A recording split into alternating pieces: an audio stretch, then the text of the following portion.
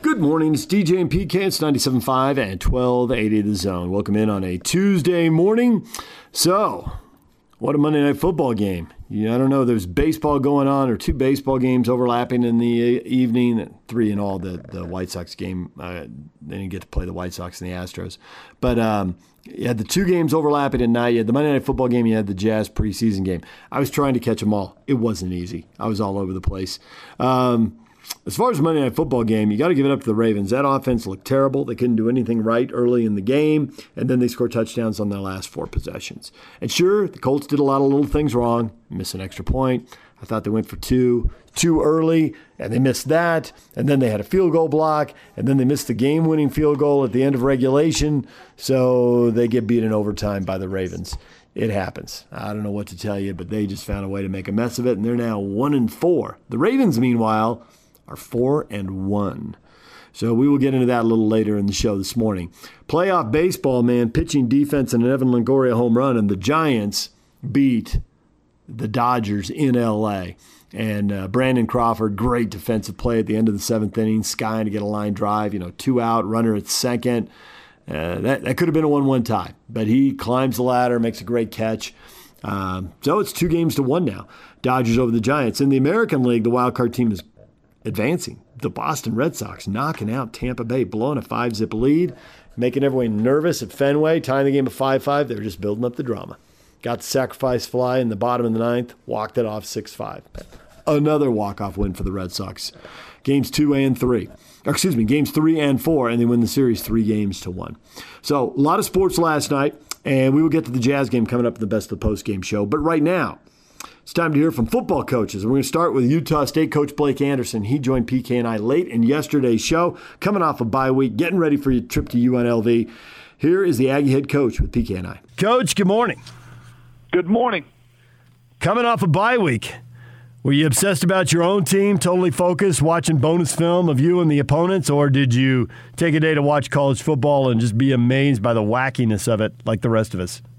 Well, I enjoyed a lot of good games on Saturday. We got plenty of opponent film in all week. Our opponent didn't play, so we banked through all their games during the week. I'm like everybody else, man. I enjoyed some unbelievable games on Saturday. I think I sprained my thumb flipping back and forth between Arkansas, Ole Miss, and Texas OU. I'm not sure if anybody else had that problem, but those were happening at the same time and just about as crazy at the same time. You glad you got your bye week out of the way now? Now it's football right now until all the way through Thanksgiving? Well, if we can stay healthy, I do. Obviously, we won't get another break. It'll happen quickly. We needed it desperately. We were pretty banged up. I think the first half of our schedule has been extremely physical. When you watched Boise and BYU play on Saturday, I think it reminded me just those are two really physical, big, well-built football teams. I watched Air Force play this weekend as well, and a game that we came out of having to bang kind of old-school football. So we needed it. I love the fact that it's gonna get competitive and crazy over the next 6-7 weeks, but we cannot afford to get injured either. We're thin, and we don't have a lot of luxury of losing guys. So hopefully we can win games and stay healthy at the same time. Your division looks completely wide open here early on. 4 teams on 1 loss. New Mexico's 0-2. And CSU's 1-0 after beating San Jose. But it seems pretty wide open the way everybody else has had a little bit of success and a little bit of trouble as well. Yeah, I think the league is shaping up to you better be ready to play on Saturday because anybody can beat anybody, and it's proven to look like that. Nobody just shows just absolute dominance, but everybody, we're going into an 0-5 Vegas, but they've been in every game, been close, been down to the wire. We don't want to be their first win, but they're going to win some games somewhere along the way. We just hope it's not this week. You talk about last week, Bonner. You thought he'd be back. Is he ready to go? Yeah, he should be fine. He was sore towards the end of the week, but was able to practice and do what he needed to. He's really not been healthy since week 1, so this came at a good time for him. The knee issue from the game the other night looks to be something he's going to get past. I think he'll still be sore for a couple more days, but I would expect on Saturday that he's probably as healthy as he's been since fall camp started. So are you willing to play two quarterbacks right now, or is he the guy for every snap, or you're going to figure it out as you go along? No, he's the quarterback. He's the guy. We are still going to have some sub-package stuff to get Peasley involved, and so we'll have that available and can utilize it in some certain circumstances. But, I mean, Bonner's a guy, I mean, his experience has shown he gives us the best chance to be successful with the personnel we have, especially. But there is value to throwing Peasley out there occasionally. It will not be a two-quarterback system, though. We're gonna ride Bonner and let him just keep getting better. I think every time he goes out and plays with the guys that we're playing with and in the system, I think he gets better at it. Have you been able to gauge the mood of the team following 2 consecutive losses? Yeah, I thought our meetings were good. I think disappointed, but also somewhat encouraged as well. I mean, I think they know how BYU and Boise are both built. They see where we made mistakes that potentially cost us an opportunity to win. They feel like it's stuff that we can correct. You know, we didn't come out of the game feeling like we're just completely overmatched, and I think that'd be a completely different feeling. But there's a sense of urgency about just improving and an excitement that we really, truly have an opportunity to be in the mix, and we kind of control our destiny. And if we'll just go out and play our best ball, that this team has some really cool things ahead of them. So I've been really, honestly, very pleased with the response. I think they took coaching. We were coaching them hard, and I think they took it well. And what practices we did have this last week were I thought positive. We got better. So that's all you can ask of the group. So you've watched all the UNLV film, and they have had 3 really close games that they've lost at the end, 1-possession games. What goes wrong for them? What is the flaw? What have other people attacked that you can attack? Well, I'd like to think that we're going to be a little bit better than them in space. I think their front can create some problems for us. We're going to have to do a great job of protecting the quarterback. I'd like to think that some of the same things that have helped us be successful moving the ball in previous weeks is going to be something we can lean on this week. I mean, we are good in space, and hopefully tempo and space can be big for us.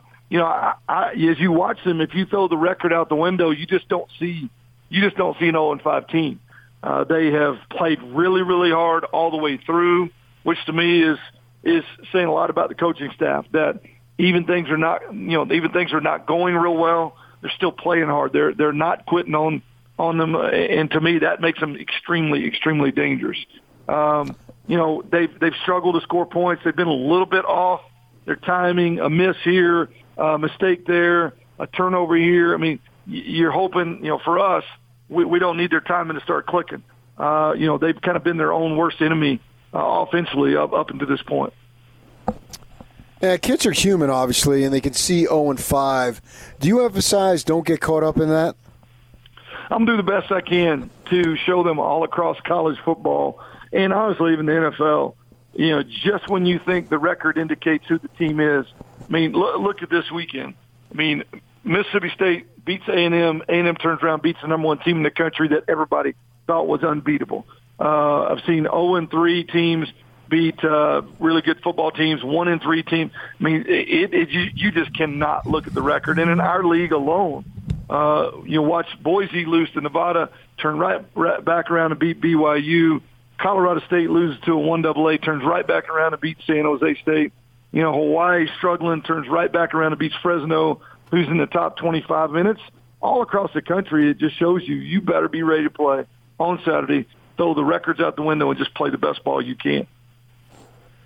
Blake Anderson joining us, head coach at Utah State. The Aggies, you've got the guys coming in as the transfers, and I'm curious how quickly the chemistry builds and at what point, because think if I ask you now, you'll say, it's us, we're a team. At what point did that click in and you felt that? I felt like you could see that happening in spring ball. I think a lot of it had to do with just how our strength staff handled our guys during the off season. I think the amount of time that we spent with them, we took advantage of every minute that the NCAA gives you in the off season. But I felt like as spring ball was going on, that you started to see some relationships start to build and guys started to kind of buy in. I think it was helpful that some of the transfers we brought in had successful spring ball. I mean, you could see them making plays that were going to help the team, and that always, it always helps you when you look around and say, "Hey, man, this guy brings value. He's going to help us." Is that work ethic was high, his attitude was good, excited about being here. I felt like by the time we came through spring ball that we'd made a lot of strides in that area. Because you're right, when you do bring guys in, veteran guys, older guys in, it does not always go smoothly, and it can be a challenge. We've been fortunate. I think this group has come together very well. So we talked last week about how you were going to send some coaches out to do some recruiting to an extent. You being new with a new staff, how long does it take you to establish relationships with high school coaches? It takes a while. It does. And we're fortunate in the fact that part of how I developed the staff was to make sure that we had some built-in relationships. Obviously, DJ, Tialavea, and Al Lafuaho, both those guys, knowing the state, knowing all the coaches in the state here was helpful, and some guys off the field that are connected to the state of Utah. Guys like Nick Perimsky, who's already on my staff, Kyle Cepalo, who's already on my staff, Anthony Tucker, all those guys being connected to California. And then we've got Chucky and Ray Brown, myself, Coach Banda, that all are connected to Texas. And then there's some areas in between that we're going to utilize. Denver, Kansas JCs, into Vegas. They're really, if you look at our staff, there were already at least somewhat some connected areas that we could start working on now. I think to really get ingrained, it definitely takes a recruiting cycle or more. But that's why those relationships were important to start with to kind of get us going. So PK and I were waiting to have on a local coach in person, and there was a scheduling snafu. And he's like, "No big deal. I've got some recruiting text to respond to." And so we got to do whatever else it was we had to do. And while we're doing it, I can't help but notice this guy sitting over here, and he is just working it. And I cannot, and I never know. I mean, he's sitting 20 feet away. I don't know if there's long text, short text, a word, a sentence, a paragraph. But I'm like, I wonder how many people he has to text in a given day. Can you share just a little bit about the intensity of recruiting and the number of relationships? You're in a state with 100 high school football teams, and you're recruiting out of state on top of that. Yeah, it really never stops. I mean, you're sitting there watching a game on Saturday, and you're texting back and forth with multiple guys. You're sitting at dinner on a Thursday night with your family, and you got a recruit that you're going to call or is expecting a call, or you're texting back and forth with him about, "Hey, I'm coming to the game, coach," or "Hey, man, good luck on your game." It really, truly never stops. You're on the beach in the summer with your family trying to enjoy vacation, and you've got a call. "Hey, I got to go take this call. This is the only time I can talk to this kid and his parents." I mean, it is year-round. If you don't do a good job of it, you are eventually going to see it on the field.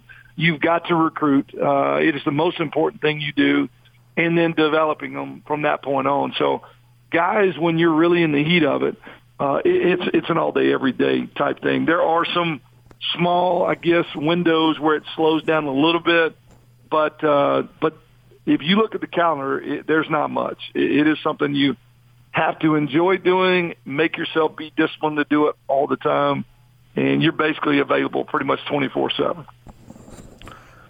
Well, you got a circumstance where you already said that into Vegas as far as recruiting. Would you send guys out Friday night in Vegas?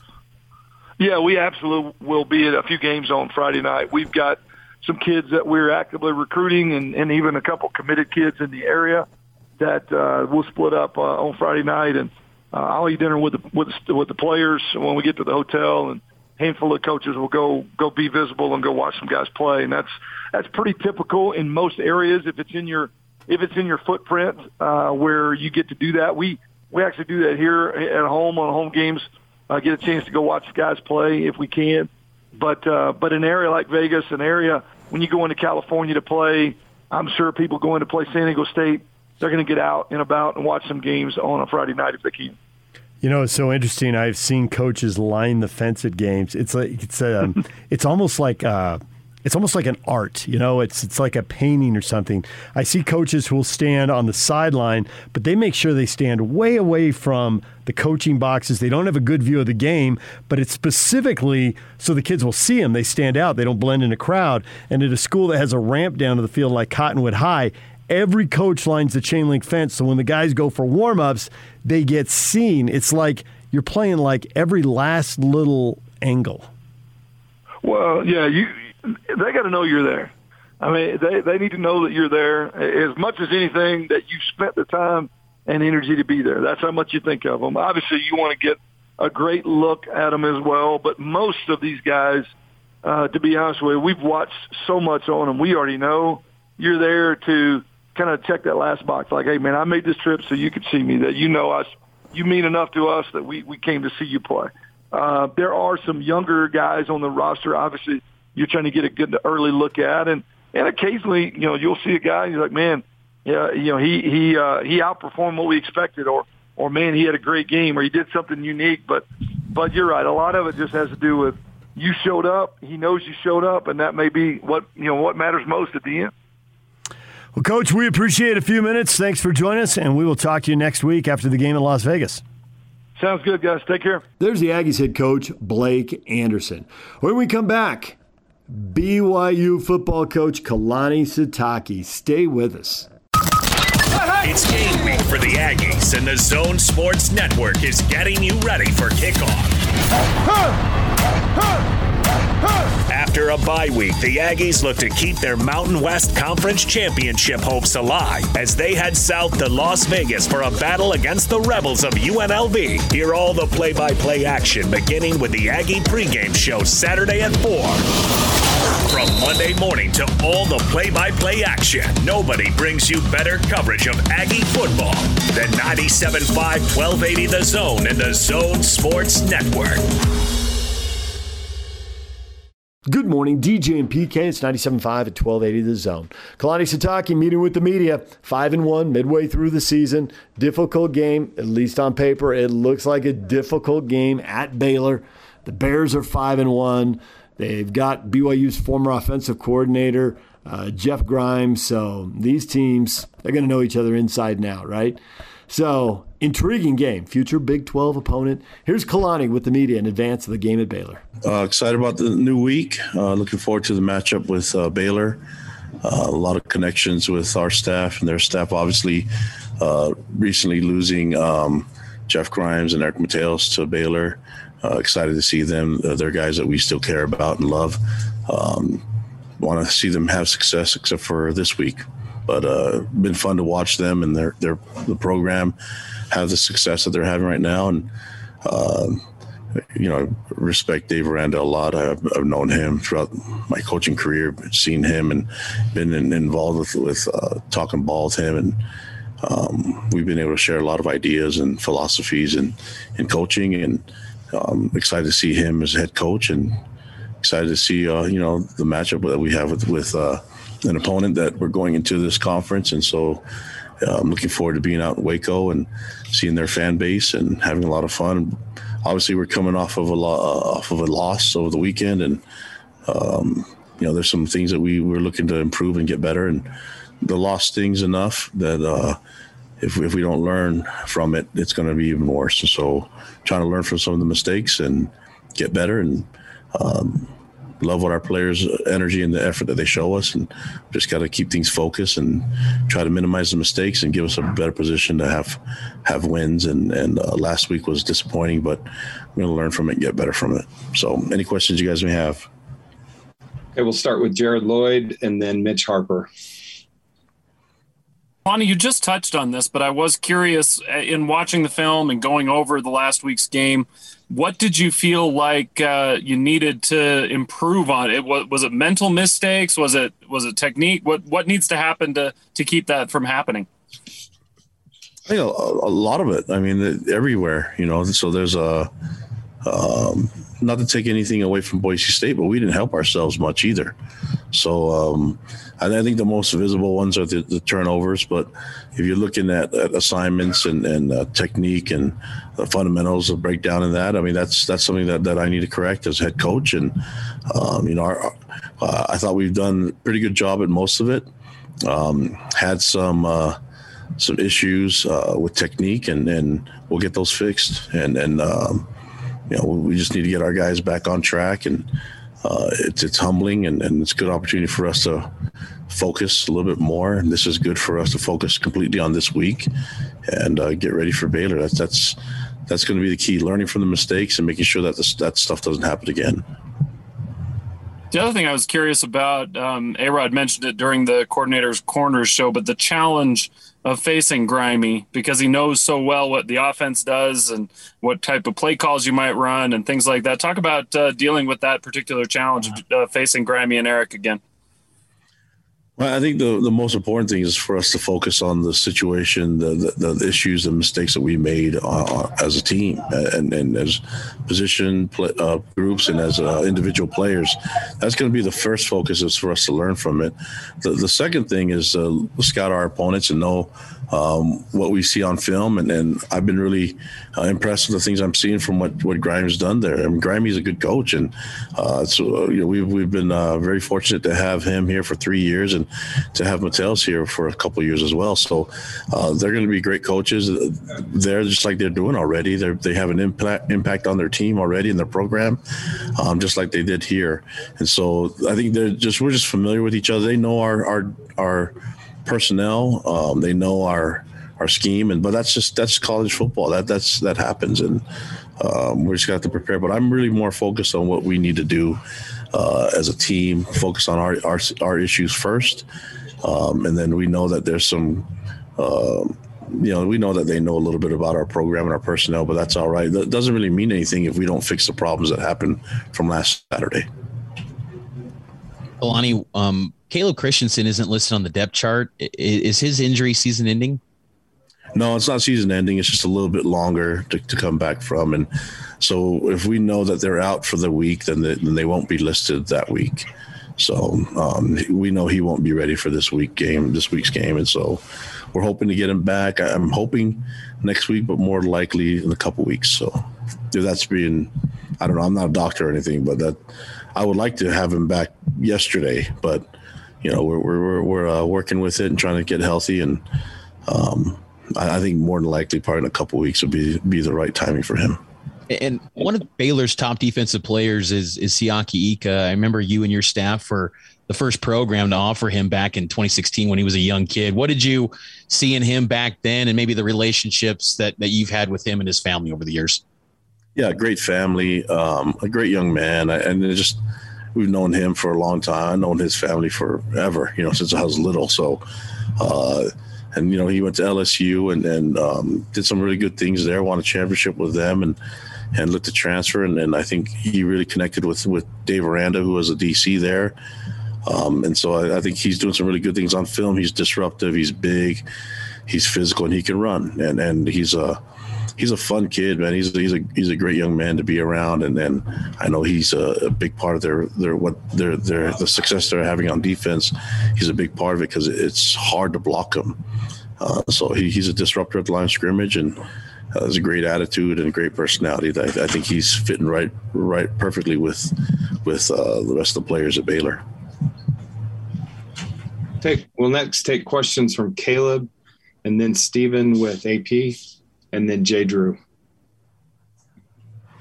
Hey, Coach. You mentioned that this game against Baylor is kind of a preview of what you're getting into at the Big 12.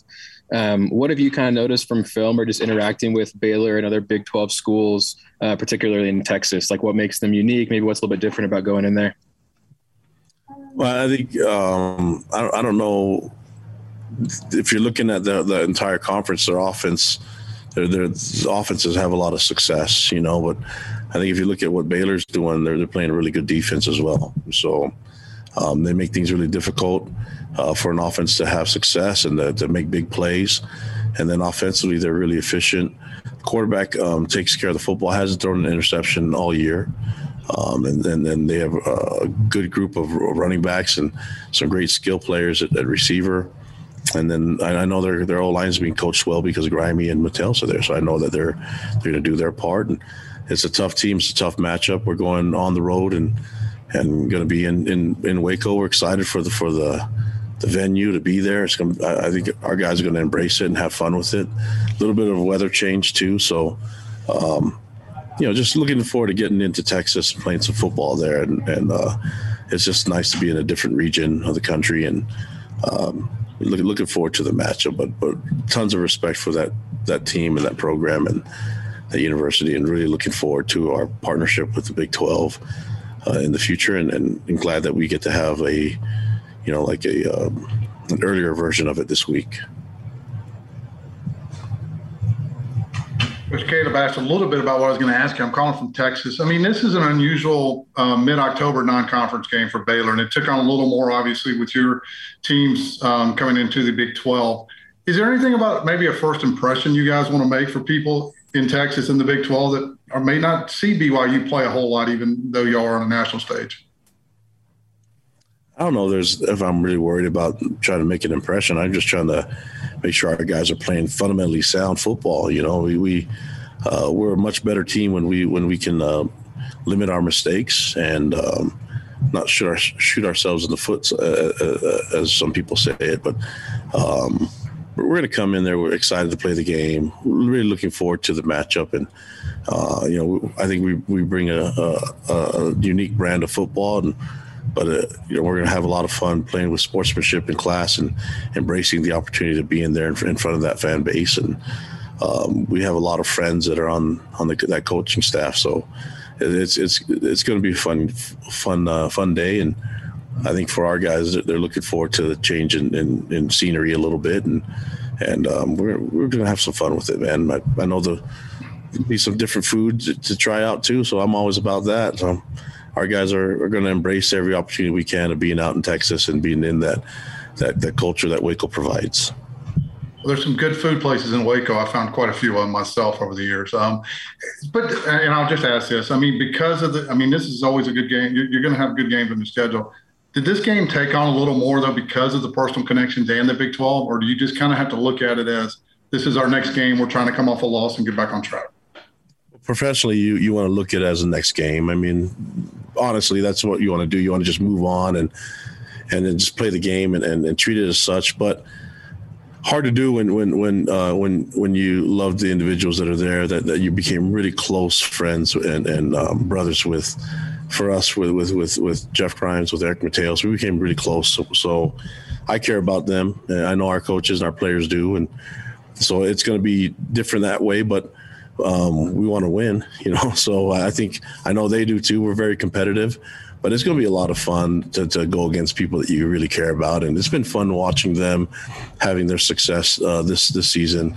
We knew this was on the schedule, and more than anything, just looking to having a really good time and being able to share that field with that coaching staff, the fan base, and being out there and future partner in Baylor in the Big 12 conference. So just more than anything, just really excited about the opportunity to play this game. All right. Thanks, Coach. Thank you. Lonnie, at the halfway point of the season, season's half over, unbelievably. But what is your level of satisfaction with your program and with your team? I know it's hard maybe coming off a loss to keep in mind the whole big picture of things, but what's your level of satisfaction with where the program's at right now? I'm really pleased with the talent that we have on our team and the development of our players. We've been really tested with our depth because of injury. It happens this season. It's more than we wanted to be comfortable with, but we knew this was a possibility, and so I'm really from that point of view, Jay. I'm happy with the way our guys are performing, how they prepare. Coming off a loss is always difficult, but there's an opportunity for us to learn and get better. And what you don't want to do is have a win. When you win a game, affect how you prepare the next week. I think you guys in the media like to talk about that as the letdown or trap game, things like that. And so I thought we've been able to take advantage of winning games, but trying to learn and get better and improve the next week. And now when you lose games, we want to make sure that doesn't carry over into this feeling of feeling sorry for ourselves and things like that. We've got to move on. And the best way to move on is to get to work. And so our approach after we win games is to get to work, and our approach after we lose games is to get to work. And but I'm really proud of the way our guys come to work every day and their mindset, and looking forward to improving from last week. There's a lot of places that we can definitely learn and get better from. And with the way these guys have been all season, I'm really anxious and excited to see how they're going to approach this week, and I have a really good feeling about it. Okay, let's go Jake Hatch, and then we have time for one more question after that with Mitch Harper.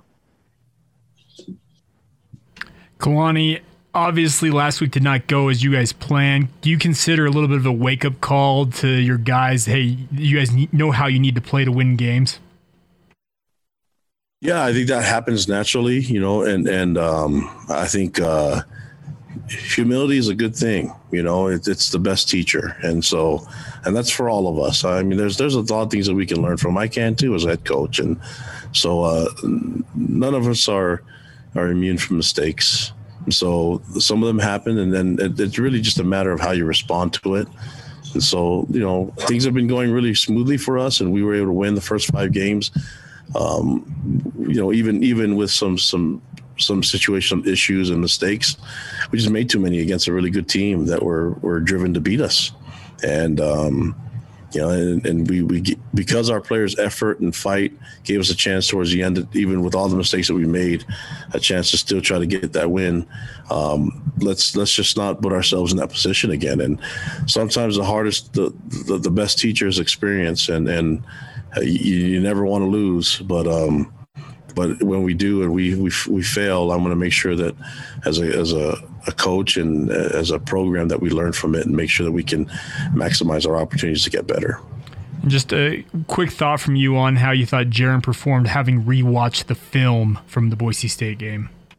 Yeah, I thought he made some good decisions. I mean, that last throw, I think he was just trying to create too much, and I looking at it, he protected the ball all up until that one moment, and I still believe in him. I know that we'll kind of have to see how it works again, and what our game plan will be this week. But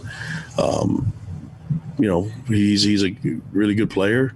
I don't know if he would say that was his best game, but I think the mistakes didn't help from so many different places, and I think the most visible ones go right to the turnovers and the short fields. But defensively, I think we expect our defense to on a sudden change to play better defense than what we did. And I think the two fumbles in the red zone there, short field, turned into touchdowns, which we'd like to hold them to field goals if we could, and then the short field going on the 4th down turned into a field goal. So 17 points off of short fields.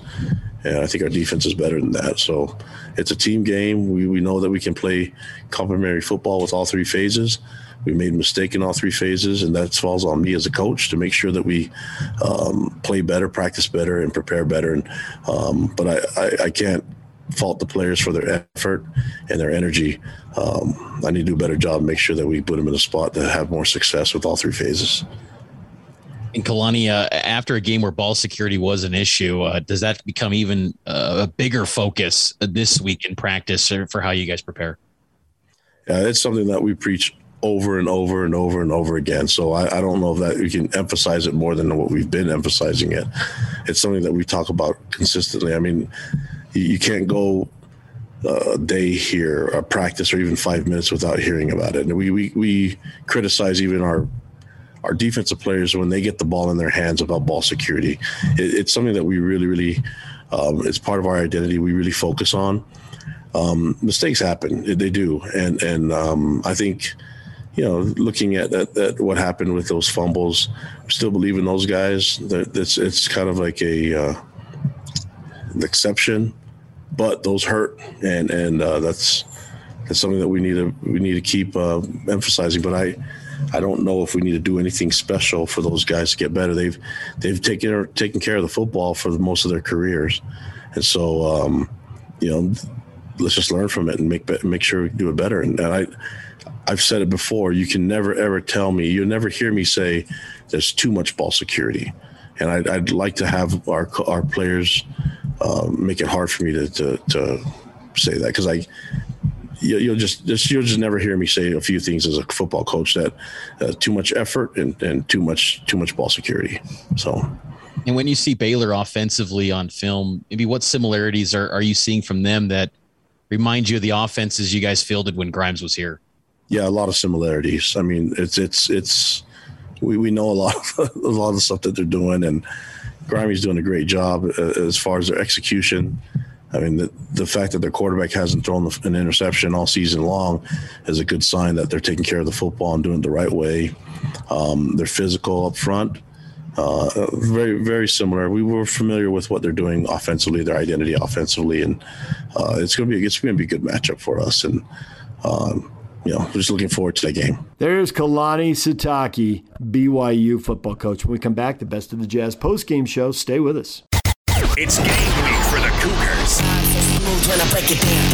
And the Zone Sports Network is getting you ready for kickoff. It ain't over till it's over. It's a trip to the Lone Star State for the Cougars as BYU heads to Waco for a massive showdown against Baylor as the Cougars look to knock off a future Big 12 opponent.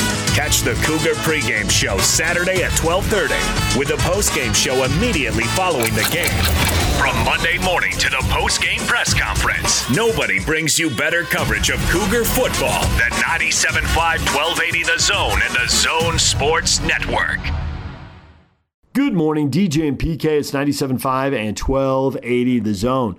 Jazz beat the Pelicans 127-96. Rudy Gobert leading the way with 19 points, 19 rebounds, more of the big names playing, more guys playing a little more minutes, not outrageous minutes. Bogey played 26, Mitchell played 30. Those were the big numbers. Maybe that's outrageous for a preseason game. I guess we can debate that later this morning. But right now, let's get the best of the post-game show with the guys. It's your Jazz recap here on DJ and PK on 97.5 and 1280 The Zone. Jake Scott with you once again this season. Jazz win 127-96 over the New Orleans Pelicans at Vivint Arena last night, led by a monster game from Rudy Gobert, who made his preseason debut. 19 points, 19 rebounds. He did it on 7 of 8 shooting.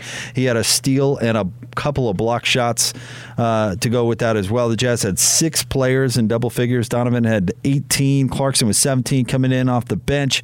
Mike Conley had 15 to go along with 5 assists. Bogdanovich with 15 and Pascal with 14 coming in off the bench as well in the win for the Utah Jazz. Let's let you hear first from Jazz head coach Quinn Snyder.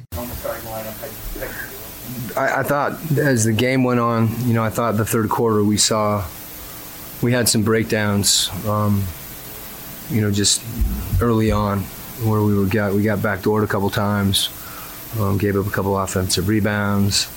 But I thought the second half in particular, we had some guys, Boyan, Mike, Donovan all did a really good job, I thought, defending the ball and containing the ball and competing through plays. So it's good to see that, and that got us out running. This might be a simple question, but what makes Rudy so effective screening? He cares. It's when you have, his size, but more than anything, he cares, and the way that I think manifests itself is that he's gotten really good at changing angles and changing locations of the screen. He knows when to set. He knows when to get out. It's a skill, and it's something that he's really worked on.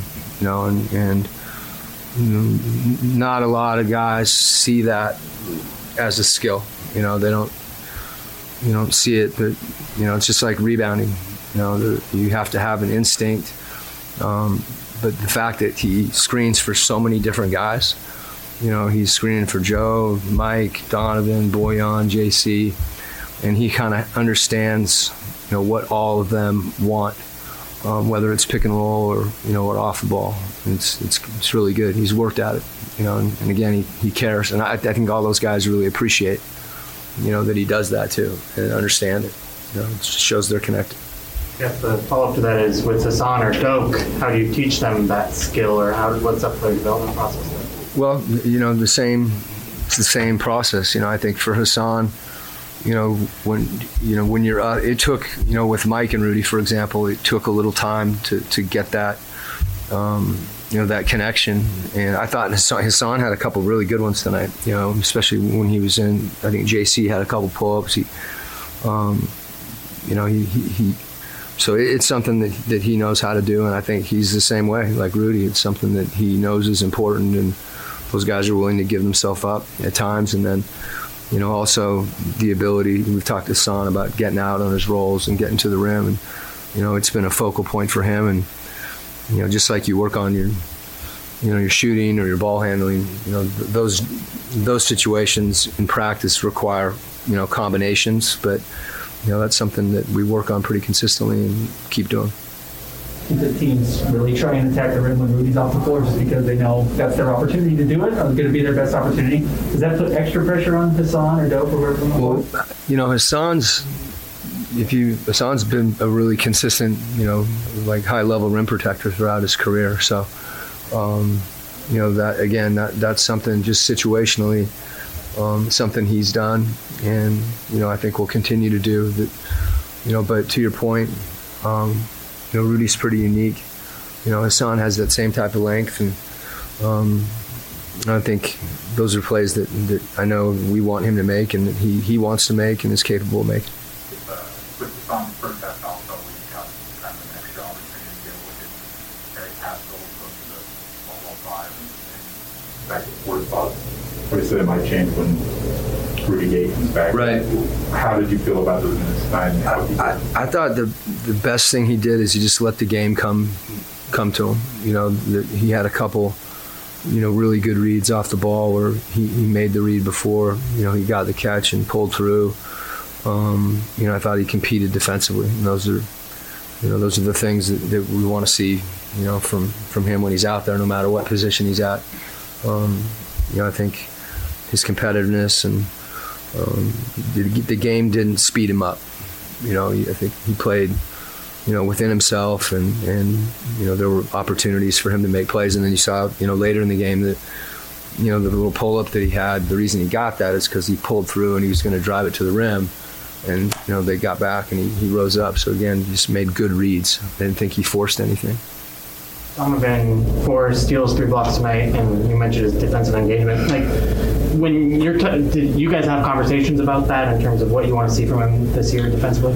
We had conversations about it throughout the course of the game, and it's been something that, he's talked about. He and I have talked about it. He's talked about it with his teammates. It's important to him, and I think he knows that that's, another way that he can really impact the game. I think all our guys, I think Bojan had said that, a couple times. I think, you watch Mike play. It's something that, will continue to be important. And then, the challenge is to continue to replicate it, to replicate it when you're tired, to replicate it when you're ahead, to replicate it, on a back-to-back, just to continue to do it all the time. So it just becomes, who you are. But, I was, like I said, I thought his effort tonight in those areas was really good, and especially because, some of those plays came after he'd been in the game for a while too. It wasn't like at the beginning, the first possession of the game, he denied an entry pass, and but that's great because it shows his mind is engaged, because that was a play that we talked about, wanting to really help Rudy by pushing Valanciunas' catch out. But then 6 minutes later, or in the third quarter, when you're still doing that to me is what what he wants of himself, and what I want to demand of him. Trent, okay? Yeah, they'll have more of an update. It's concussion. I didn't see the fall, but I think it was a pretty. He fell pretty hard. You guys probably saw the replay. Yeah. So, I think hopefully it'll be all right. But they'll give you guys more details. There you go. That's Coach Quinn Snyder. 127-96 was your final. Jazz come away with win in preseason game number 3. Let's move on to the players. Let's hear first from Donovan Mitchell. Very well in Charlotte. You guys are ready for the rest of the season. I think it was really important, for us to understand. We've been doing it in practice. We spoke about it all week. So I think for us to be able to do it against somebody else for a change, I think for one is good. But then also I think for us just continue to find our rhythms and find our stuff. There are times lapses on offense, lapses on defense that we'll go back and fix. But overall I think we're in a good spot, but we can definitely raise our level a little bit. But it was definitely good to get everybody back out there. You guys feel like you developed a rhythm as the game went on? Yeah, I think trying to feel each other out still. Obviously with the core group, you kind of know where each other needs to be. But then you have Hassan, you have Eric. I think that's the biggest thing, trying to get them in the right spot. But they're picking it up, really fast. So that's a credit to them. The work they've put in since they got here to figure out the plays, figure out what's been rolling and what we like and how guys like pick and rolls and stuff like that. And then we also had a stint where we went 1 through 5 switching, and that was kind of on the fly, and we were able to do that well. So we feel good. What's your responsibility with that second group where you're the one who's been on the floor more than anyone else in that unit? I think for me, just being a leader vocally, obviously lead by example too. I think defensively, I'm really trying to, pick it up there. That way, kind of defense leads the offense. And we haven't really pushed the ball in transition like we normally do. So we're kind of getting to that, but that starts with our defense. We've gotten stops, but we got to turn that into running and figuring our spacing out and, just being able to move the ball like we have been. And, there are times where last year we kind of get stagnant a little bit. So being able to continue our movement as well as integrating Hassan and Eric as well, being able to move the ball through them as well. As you mentioned, it looked like you tried to set more of a tone on the defensive end. What was kind of the goals there? Granted, it is preseason, but that's been my mindset all summer. I was on one leg last year, but, I could be better. I've made that. I've been vocal about that, so for me, just being able to do it, consistently. It's one game, I did it in the preseason game, so now I got to continue to do it throughout the year. And that's pretty much my mindset, and just being able to be a leader on that end as well. When you was talking about you denying asymmetric passes to Valanciunas early in the first quarter, and that continuing during the games, even as you got tired, what are some of the specific things that you guys talked about, like your intervening on that? I think for one, it also helps you get in shape because you guys did both. I think that's for starters. But just being a pest, not really just kind of sitting there allowing things to be comfortable, because I know how it feels. Garrett Temple, I caught the ball twice, he poked it out of my hands, and it's, even though he made a pass and made the play, it's still like here we go. So being able to, come down the court and have to deny an entry, make it harder for guys to get into their offense. I think that's really where the mindset is for me, just making it tougher, not really necessarily having to pick a guy up full court and fight over these screens, but making things a little bit tougher and having them take more time. Defensively, with the tools that your wingspan gives you, what kind of plays did that allow you to make that?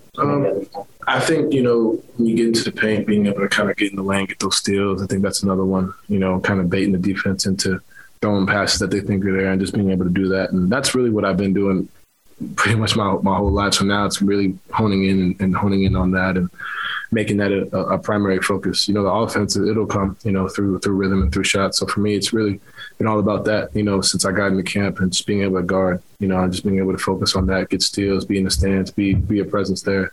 So yeah.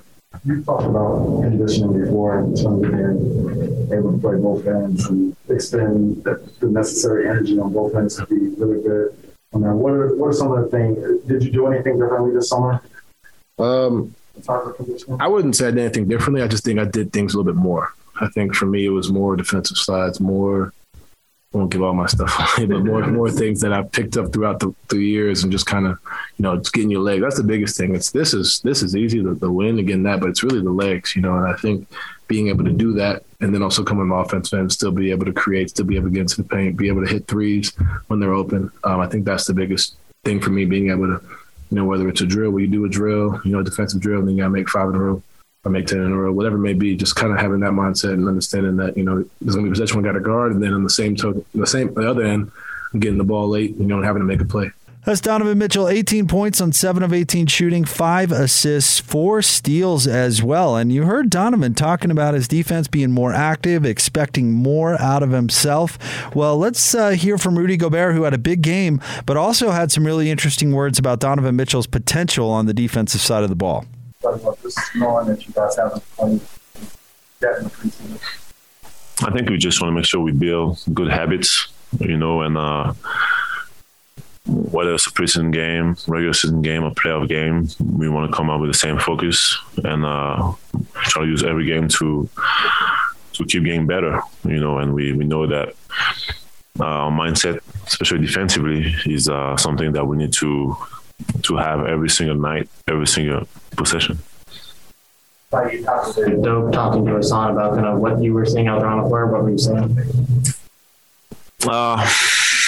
Probably a lot of stuff. Just try to help them. Like I want them to help me too. I think the communication between each other is really important to share what you see on the floor, and especially for Hassan, because he's new to our system and to the way we want to play. So, just try to help him out. And I know that if he does what he can do within our system, we're going to be really, really hard to play against. What do you think is the biggest adjustment for Hassan, like coming to the Jazz and the Quinn system? I think for us is really, for him, being able to on the pick and roll, especially the communication, knowing what to say to the guards, because the guards really need to hear us, back there, and knowing what to say and try to the positioning where to be to make it a little bit easier on them and make that a habit. How have you helped him, and how can you help him get kind of up more stuff? I think we all try to help each other. First of all, he helped me a lot in practice too, because he's very good, and being able to working on finishing on Hassan every practice, and you come to the game and it's a little easier because he's probably one of the best shot blockers in the league.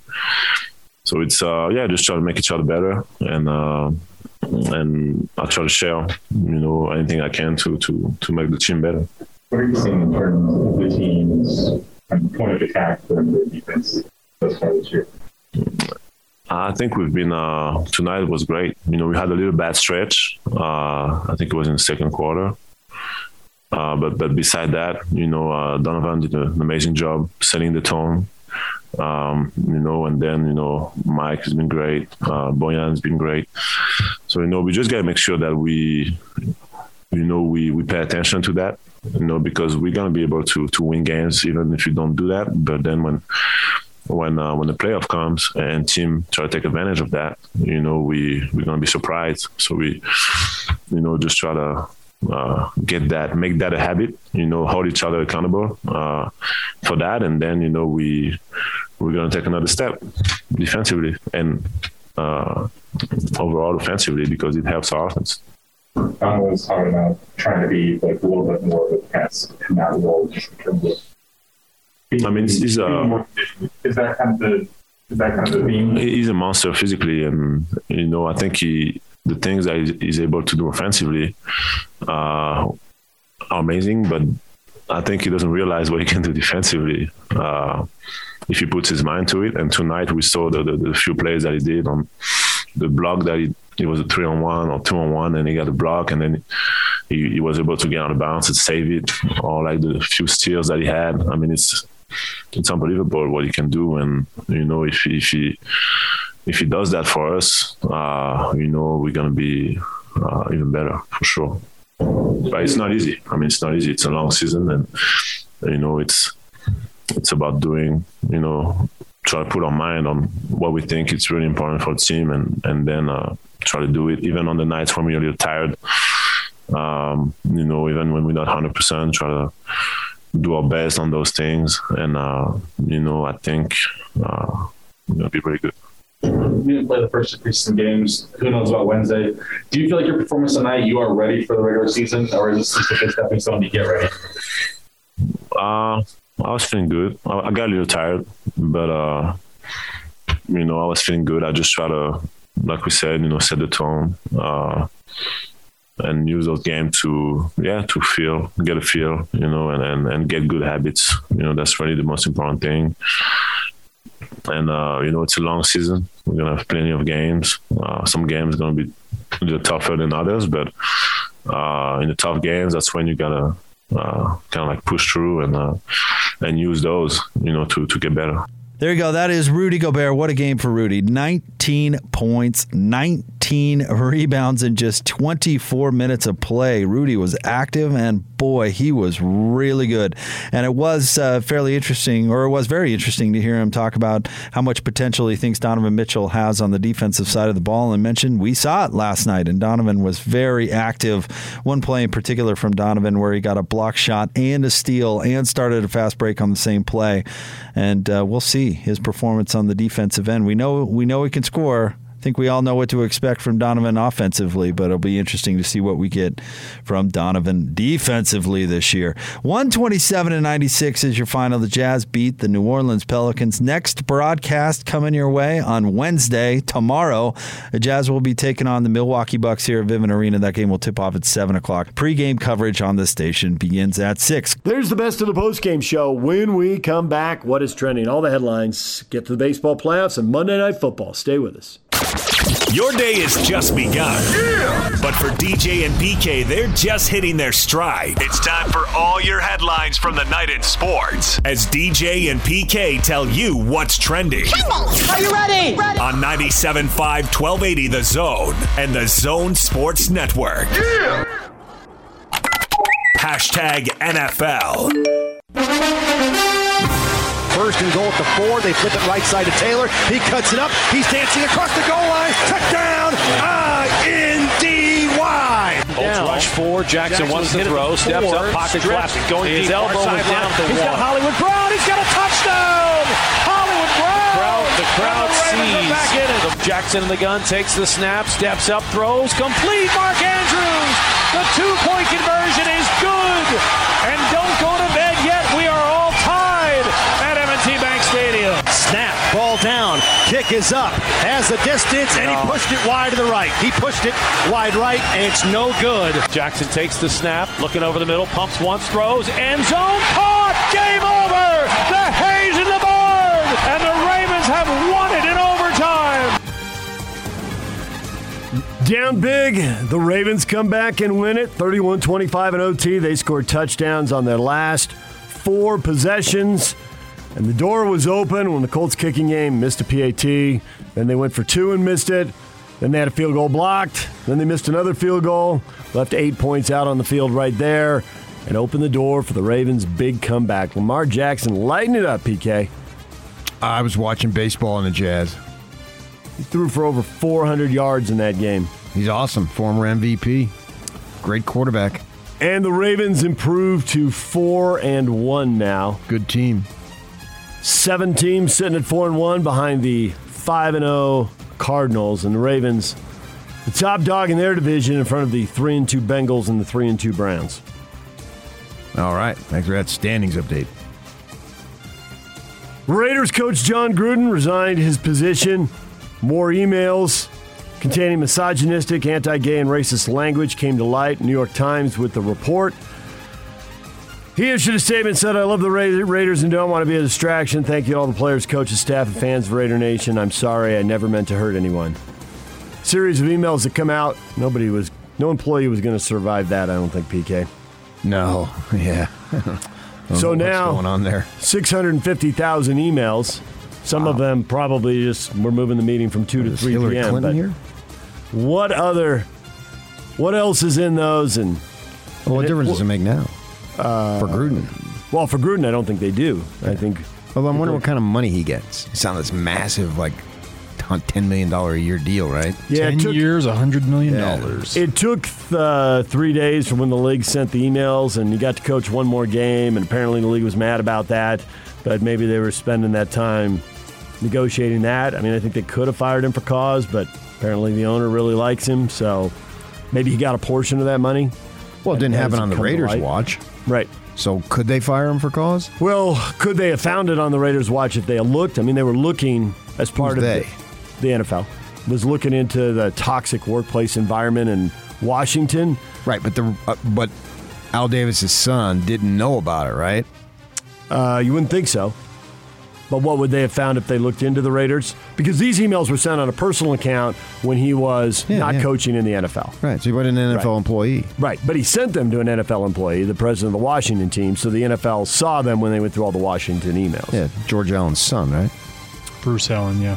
And they had worked together in Oakland and Tampa Bay, so that's why they were communicating. A lot of sons involved. Man, I should have gone into the janitor business. You know, George Allen is buried in the same cemetery as my father-in-law? Yes, you had told us that before. It's a small world, even though it's not really the world, but you get the point. I got the point. So I think the question is, what are in Dan Snyder's emails? What else is it? If the culture was that toxic, was it just the president sending those emails? Was he sending the emails to other people? I don't understand. Where does this go? What difference does that make? Would they make Snyder sell the club the way the NBA made Sterling sell the Clippers? Oh, so he did it too? Worms out. I don't think anyone knows. I think these were selectively leaked. And they have 650,000 emails. And was Allen only sending these emails? I mean, there were pictures of partially clothed Washington cheerleaders. No, I think they were naked. Completely? Topless cheerleaders.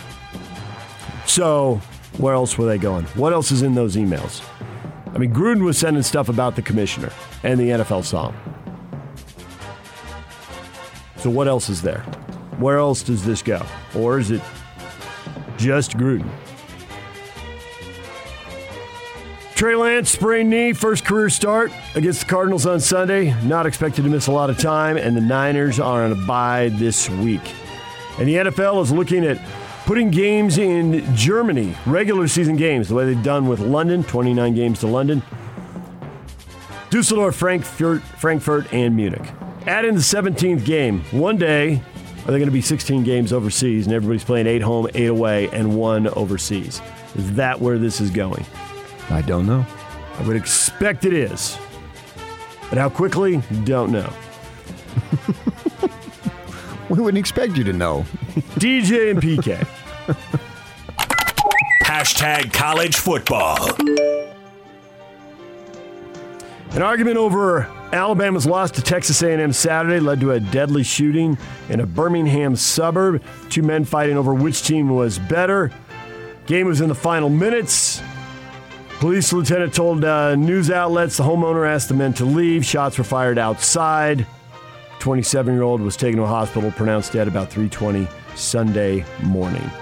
Shooter fled the scene. His identity is known. He's still at large. It's a football game. Why does it come to this? Question up at Facebook. We got people weighing in on that. I don't understand that, yeah. To me, sports is nothing but entertainment. I've never wanted to pop someone after I thought the movie was good and they didn't think it was good. I mean, I view it no more than a movie. Am I entertained? If I am, check. If I'm not, well, that stunk. I hope I went to the matinee.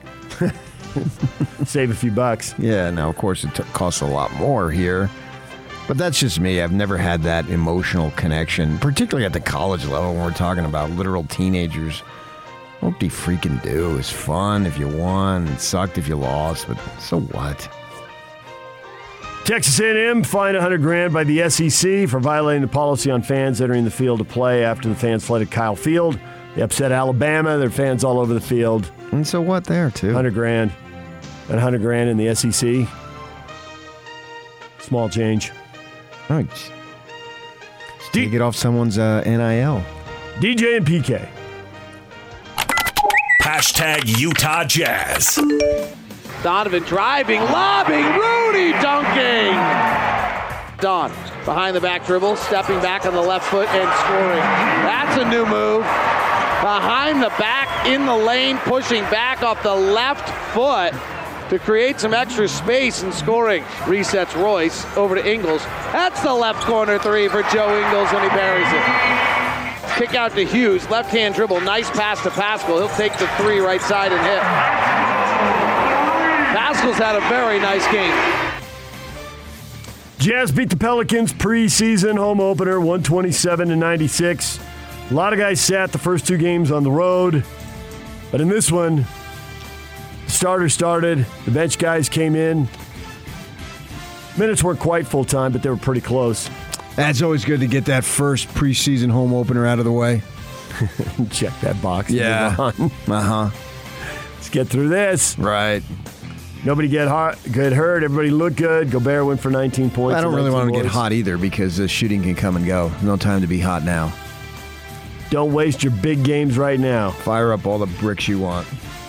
Give the ball to Miaoni. I don't think you're going to be seeing as much in PK. Oh, you don't know that.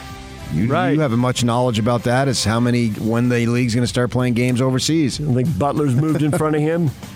No. Why would you say that? Really? He's much bigger. Yeah, but they got guys playing multiple positions. They can slide guys around. But you didn't say guys. You went 1 versus 1. Well, yes. When they need someone in the rotation, they can plug in him or Forrest, depending on what they need. I think Miaoni's dropped back a notch. I think he's pretty low on the notch level, but he's got an athletic body. He's tall. So I was thinking defensively. And Butler's much smaller. But if that's the thing you're stressing about, you're in pretty good shape.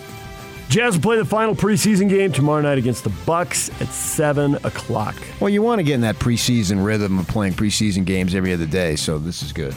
And then have a week off. I know, the whole week. The season doesn't start. Tomorrow's Wednesday, obviously, and the season doesn't start till the following Wednesday. Wednesday to Wednesday. Seems like a long time, doesn't it? Gives them a chance for that mini camp. Work away on those details. What do they do in Vegas? I thought that was the mini camp. How many mini camps you want? 2 or 3. DJ and PK. Hashtag NBA. Lakers signed guard Talen Horton-Tucker, and he's got 33 years, $32 million in the contract extension in the offseason, but now he also needs surgery to repair torn ligaments in his right thumb. Laker injury list. It's going to be fun to follow that all year long. Well, he's a young player. My Laker guys had told me that they really liked him. An opportunity. People were asking about him in trades, and they're saying no.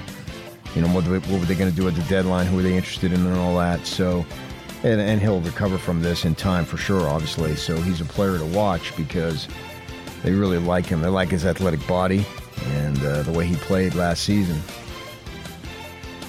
76ers guard Ben Simmons reports to the Wells Fargo Center in Philadelphia, spending the first 2 weeks of training camp away from the team while seeking a trade to a new team. Didn't happen, so he called and told the GM Elton Brand, I'm outside. Can you let me in? You need to come in, take the COVID test, get cleared to rejoin the team. It was like something like $300,000 a day he was missing, something along those lines. And had he missed last night's game, really gone over $1 million. Yeah.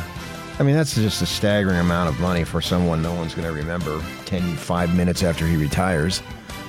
But that's the NBA. I guess you say they have to do it and defend the NBA on that. I don't understand it. But, yeah, this was obvious. And who would want him? I mean, if you can get him on the real cheap, maybe, but he's going to cost you a bundle, so you can't get him on the real cheap. 4 years, $147 million. Yeah, he's okay. He's a nice player, but he's not going to win you anything. And the Sixers want a lot for him. See if they can get a steal from somebody else. So he's going to have to come back and play for a while and presumably play a little better and play some of the time off that contract so there's not on the hook for so much shooter, money. You can't, and he can't. I mean, I think he's a good player, and they're better with him. I can see why they wanted him back. DJ and PK. Hashtag Major League Baseball. 1-2 comes, and it's hit in the air to right field. That one's got a chance to go. She's gone! Jock Peterson. There's a swing at a high drive into left center field. Way back there. Still going. On its way. Adios, Pelota. Swing. There's a drive to left center field. It's going to win it. Meadows goes over and makes the catch. Santana tags. Here he comes, and the throw is very wide and late, and the Red Sox have won the division series. Red Sox walk it off 6-5. Red Sox up 5-0 on the Rays. Rays come all the way back to tie it up, but the sac fly wins it. The team with the best record in the American League is out. The Red Sox survived the wild card with the Yankees and then beat the Rays 3-1, and on to the League Championship Series they go. You like him now to the World Series, PK? Well, I don't know who they're going to play. Houston and Chicago got wiped out by the weather, so they will try again today. I can't say that. Let's see who they're set up against. It's too early right now. Astros and White Sox at noon on FS1. Houston trying to close it out. The home teams won all 3 games in that series. They're in Chicago for Game 4 today. Yeah, nobody wants to go back to Houston. Well, they go, but they don't want to play. Tomorrow or the next day, I guess they'd have a day off. So, obviously, Houston has the advantage on that. They're a hot ball club, too, right now. And they've got something to prove with the World Series spiel a couple years back. So that'd be fun if they got in there. But, I don't know, has Dusty Baker really paid his dues? Do I really want to see him in there when I can see Tony La Russa? Over to the National League. Kids. The kids. The Braves are up, what are you, 110? Braves are up 2-1 on the Brewers after a 3-zip win. Base running blunder early in the game, but they shut the Brewers out. Didn't matter. Becomes a footnote. Jock Peterson went to high school right across the street from Stanford. He's 3 for 3 in pinch hitting. It's a home run, man. Jock on heaven's door. Giants up 2-1 on the Dodgers after a 1-zip win. They beat Scherzer. 1 pitch. That was the difference in the game. Dirtbag goes deep. Evan Longoria. Rio Hondo College, as you know, and then over to Long Beach. The Long Beach State Dirtbags. Yes. He's a Whittier kid. They're same hometown, as you know, as Karen and Richard Carpenter. We've only just begun as he rounded the bases. And then, wow, 1-0. Giants. That's a classic, what I've said on how to win postseason baseball games. You've got to have it. You only need hitting when it's timely. Or in this case, 1 home run. The Giants, with the pitching and the defense, Brandon Crawford's my MVP in the NL. You like that play to end the 7th inning? He's had you would think he's on roids or something. I mean, my goodness, he's in his mid-30s and he's just, not that he was bad before, but he just had a killer season.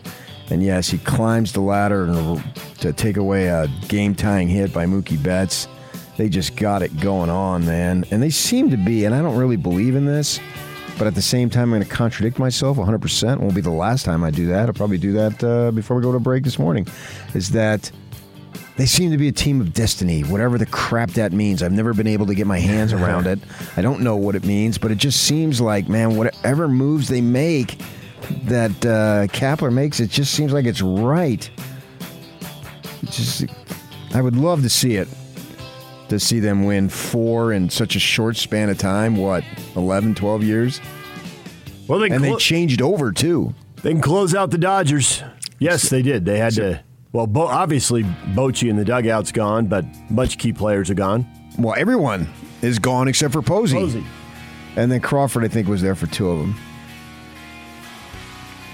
And now they're a game away from the NLCS. We'll try to close out the Dodgers TBS tonight at 7 o'clock after the Brewers and Braves. I'll pull for whoever wins this series. That's who I would like to see win the whole thing.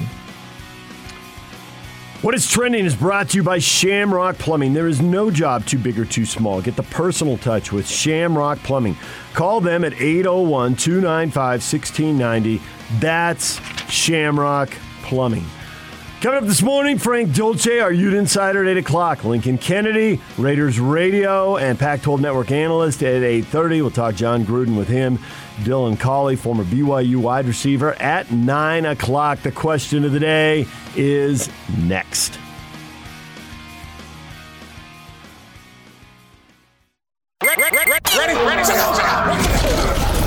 It's game week for the Utes, and the Zone Sports Network is getting you ready for kickoff. The Utes return to Rice-Eccles Stadium for a big Pac-12 showdown against Arizona State, as the Utes hope to keep their dreams of a Pac-12 title alive. Listen all week for your chance to win tickets to the game, and then catch the Ute pregame show Saturday at 7, with the postgame show immediately following the game. From Monday morning to the post-game press conference, nobody brings you better coverage of Ute football. You ready? Yeah! The 97.5, 1280 The Zone and the Zone Sports Network. DJ and PK, it's 97.5 and 1280 The Zone. Hot Takes or Toast is brought to you by Utah Facial Plastics. Losing your hair? It's 2021, and you don't have to. UFP Hair Restoration offers a range of cutting-edge therapies to restore thick hair permanently. Just text HAIR to 801-960-3137 for 15% off any hair loss treatment, or visit www.utahhairmd.com. Question today up on our Facebook page: what is your reaction to the John Gruden situation? And it replies, as you would expect, PK, are all over the board. Really? David, indifferent. Yawn. Yawn? Jared, he had to go. He did go.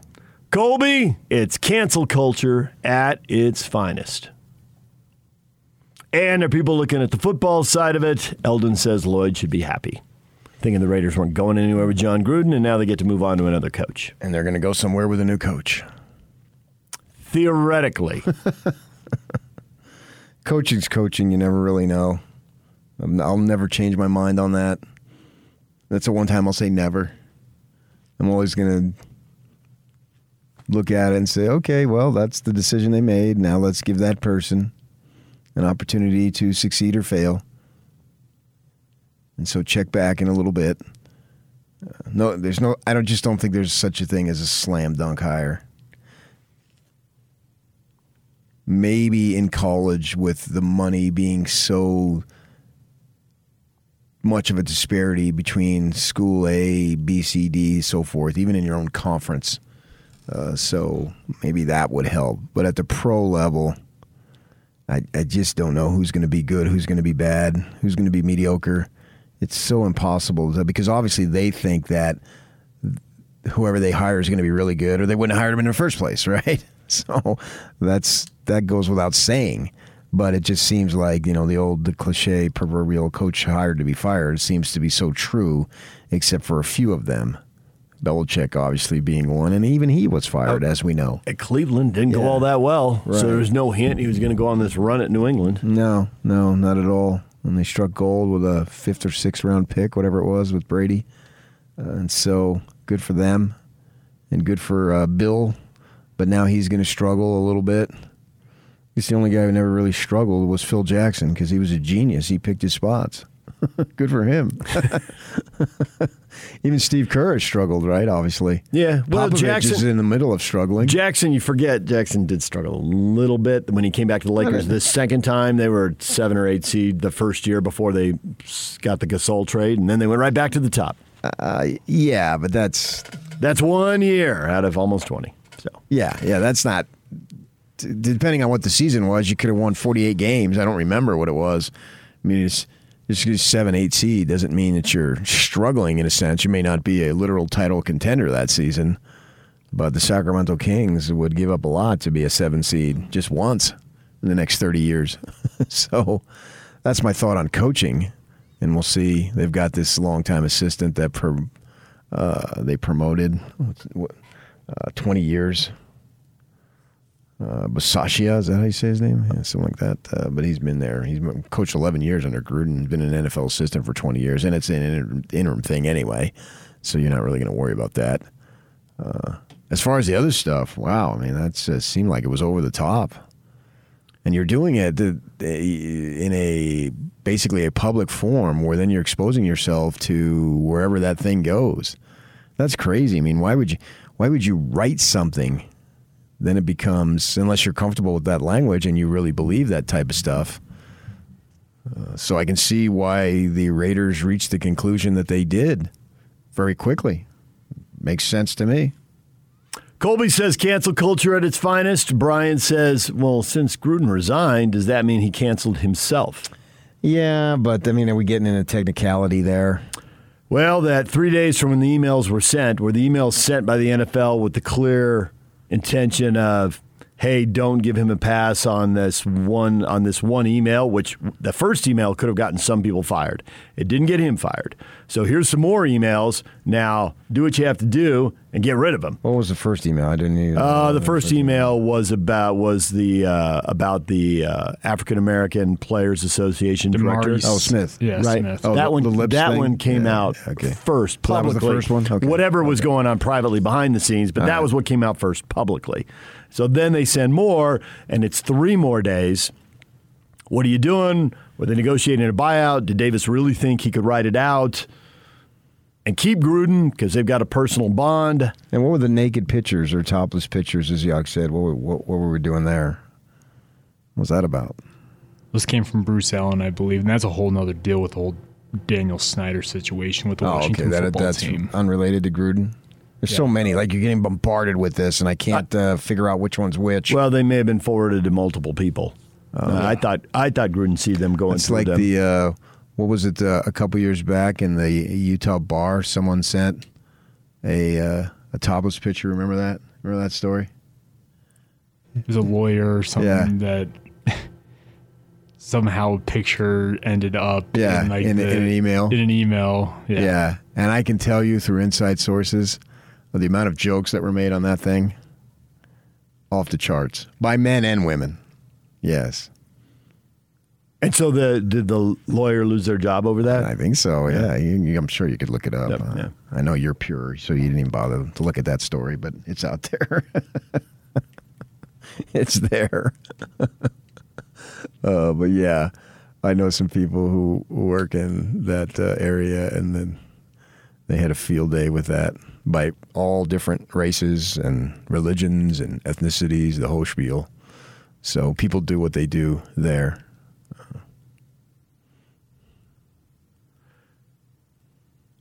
Jared says, there's a lot of back and forth about cancel culture here, and Jared says, it's no biggie, bro. We don't have to agree about everything. I think the NFL told the Raiders, either you take care of it or we will. Okay. The NFL was the heavy behind the scenes. All right. Sure. Maybe so. I mean, it's a bad look. And now it looks like they're doing the right thing. And everyone is image conscious. It doesn't matter what you're about and what business you are. From selling cars to the NFL and to banking or whatever. Everyone wants to have the best image, especially when money's involved.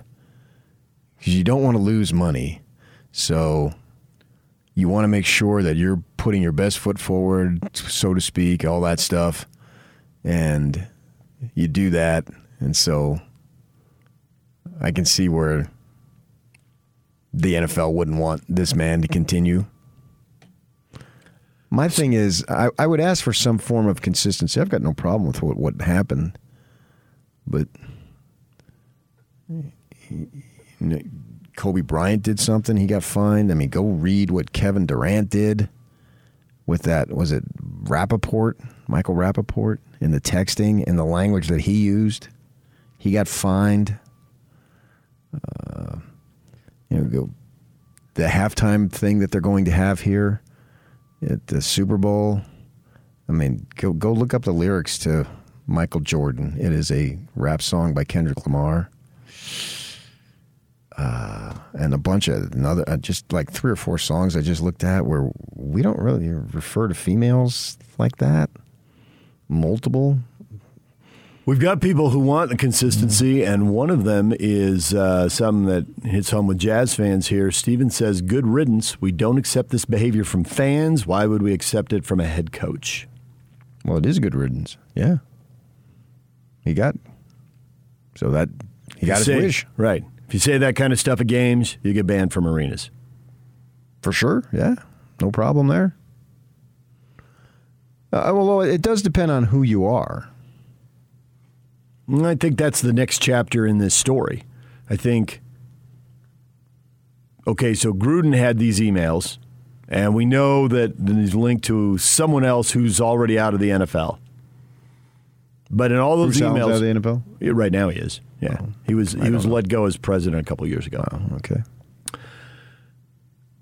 But like you said in the case with the lawyer, it gets forwarded. Lots of people commented.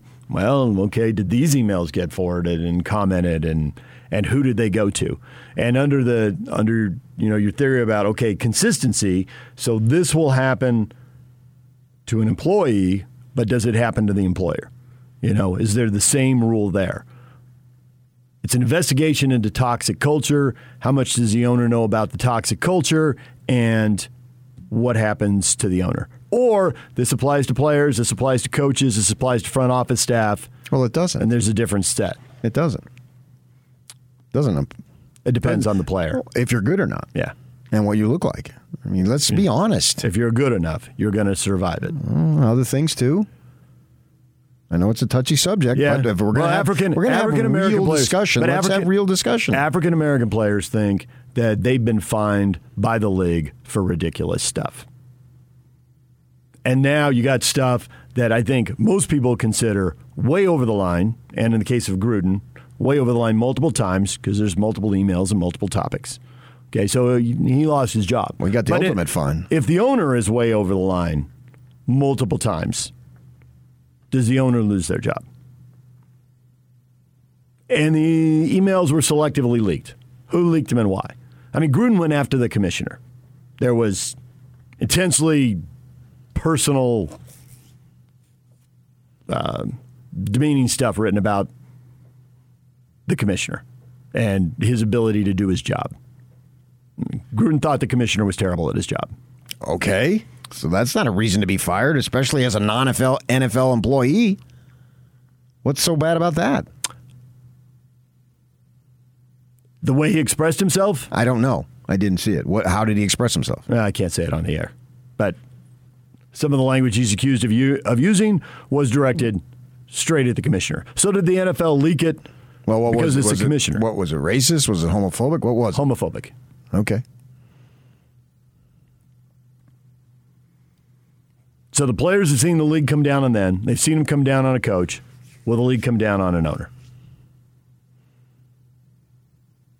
I don't know what owner are you saying? You're implicating some owner for doing something wrong. Snyder. Here.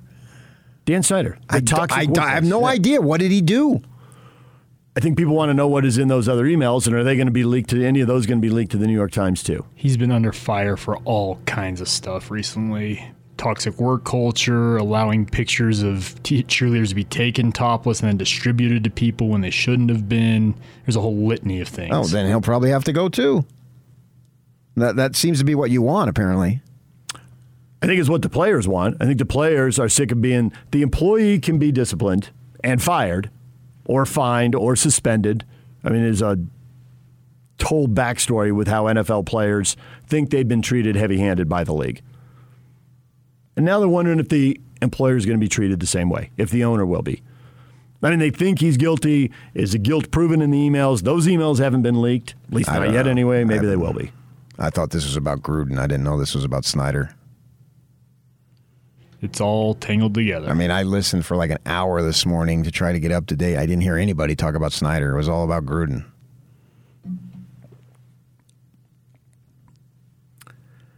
I read plenty of stuff trying to read up on it last night, too. I was breaking during the games and I was tracking multiple games, reading it, and I thought that was an interesting take from people. Because obviously, I think with Gruden, an employee with multiple emails like that employee's going to get let go. Maybe the highest profile employee who makes the most money. But he wasn't an employee at the time. Right. He was actually an employee of ESPN. Yeah. Yeah. So I wouldn't call him an employee. Well, he's fired now as an employee. Well, he resigned. Yes. Was he forced out? What happened over 72 hours? What were the conversations? We don't know that yet. Maybe we won't, but... It doesn't matter. He's gone. What difference does it make? Justifiably. I've got no problem with it. I don't see why you would go down that road in the first place. Doesn't make any sense. I don't understand really why he was doing it to begin with. As you weren't an employee, you weren't working in the league. What difference does it make for what got under his skin to prompt those things in the first place? I don't know. I don't understand. I don't know that we have the question of the motivation there. And are words who you are? Because if words are who you are, well, we're gonna parade Eminem up there, and he's obviously had issues. But yet they're going to celebrate the biggest halftime show, and all that stuff, and we're going to run him up there like he's an entertainer, But, he's an entertainer in the same way that the players are entertainers. So what's the difference there? If you're looking for consistency, I don't think you're ever going to find it. If you're looking for fairness, I don't think you're ever going to find it. I believe me at the top of the list, each one of us has some form of hypocrisy. And no one has it more than me. So I put myself up there. So it just depends on, what side of the aisle you're on. And that will just have, and this will turn political because everything does these days. Well, we got right to cancel culture. It didn't take long. Politics, money, race. Everything is involved in that. Absolutely everything. In one form or another. All right, if you got something to add, grab your phone, use the app, use the open mic feature, send us your take. Yak will get to it. Coming up, DJ and PK, question of the day. Part 2 on the way, and Frank Dolce is talking Utes at 8 o'clock as they get ready for the game with ASU. The last 2 teams with undefeated conference records, 3-0 Devils, 2-0 Utes, means Saturday night. We'll talk with Frank at 8 o'clock. For more on John Gruden, Lincoln Kennedy, Raider radio analyst, is here at 8:30. Dylan Colley from the Cougars at 9 on 97.5 at 1280 The Zone. Now let's get this party started. This is Hans Olsen and Scotty G on the Zone Sports Network. Angela Lansbury at the Bedknobs and Broomsticks. It wasn't raining yet, but it was definitely a little misty on that warm November night. And my heart was pounding, my inner voice resounding, begging me to turn away. And then you casually walked in the room. And I was twisted in the web of my desire for you. What the hell is that? That is being blindsided. You guys all make fun of me like I'm the only person that had a crush on Angela Lansbury. You are the only person that had a crush on Angela. That is not true. No, it is pretty much true.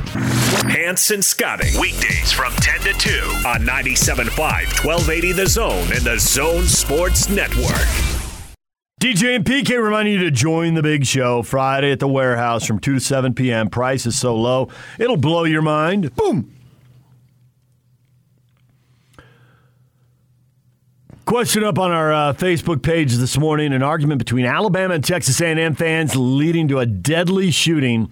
Why do people take sports so seriously? I have no idea, man. I can't answer that.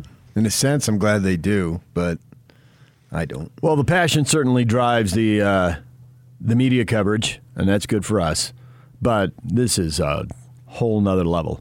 Asked to leave a house, and 2 people going at it about their respective teams. Yeah, but we see it. That's not all the time, but we see it with some level of consistency. Fights. You go to the game. Get alcohol involved. And maybe it was involved in this. I didn't see any reports. I don't know if it was or it wasn't. But nonetheless, why go to a game and have a good time and end up brawling, punching other people in the face? Well, alcohol's involved. Okay. You had a few pops. There are people who go and have a few pops and still don't punch each other in the face. I mean, I don't know if these two had a relationship and there was some, you can go with a bunch of what ifs, other background to the game. The one piece of the puzzle we know is the game. Well, because they're emotionally invested. I've seen fights. It happens all the time. Guys wearing another team's jersey. I mean, it's a regular occurrence. A death, obviously, is the extreme, but it happens frequently. Steven says sports like politics foster tribalism, and tribalism leads to extreme behavior and beliefs. I don't know what tribalism means. You're with us or against us. You're in our group or you're not. Well, I'm not. I'm not in anybody's group. Gabe says football is religion in the SEC. Right, but it happens plenty of places. Rob says sports is a win-lose scenario. So is bullying. Sports, for all its teaching of discipline, character, and sportsmanship, also teaches I'm better than you, arrogance, and negative competitiveness. Yeah, but that's sports. That's playing. We're not talking about playing. Talking about watching. Yeah. Talking about cheering, sitting there, rooting, watching a team play. So there should be no competitiveness in watching a game. Your team wins. Whoop-de-doo. What did you accomplish? Nothing. You won the championship. You didn't win anything. Oh, they did. Your team did. I wasn't out there running with them? No. And that's fun. I get the emotional investment in that, and you want to buy in. The teams want to buy in, and they want to make money. That's why they sell alcohol. I mean, we talk about inconsistencies and hypocrisies, and we hear teams preach about, don't do this, don't do that. Well, stop selling the money, the alcohol. But they won't do that. And they'll say, well, yeah, so 95% of them are just fun. Yeah, I get it. But there's still fights at games. Yeah. And iPhones have only made that more clear. Right. Everybody's got a camera now and they can post it on social media. And the language, so it doesn't have to be a fight for you to go to some place and have it be ruined, have the event be ruined for you. Brian says it's because some fans are idiots, plain and simple. It's unfortunate that some people disrespect the game and other people over things. Yes, it is. It's extremely unfortunate. Because buffoons like you two sycophants continue to stir the pot, Bill says. Congratulations, you have both made a career out of it. We did it. I think I've made myself abundantly clear that it's all entertainment to me. Dusty says unfulfilled dreams mixed with hometown reality.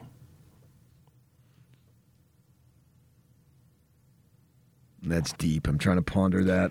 So basically, I played high school football. I wanted to be the college or the pro star. I didn't get there. I pull for these guys. I talk like I'm one of them, although I'm not lifting weights with them. I'm not running with them, watching film with them.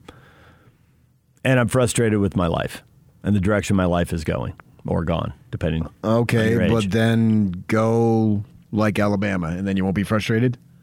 Well, I mean, this is Alabama and Texas A&M, so somebody was frustrated. The rare Alabama loss. I'll take my chances guy on rooted that. for which team and all of that. We got it. You don't know the details. You don't have to keep telling us. We understand that.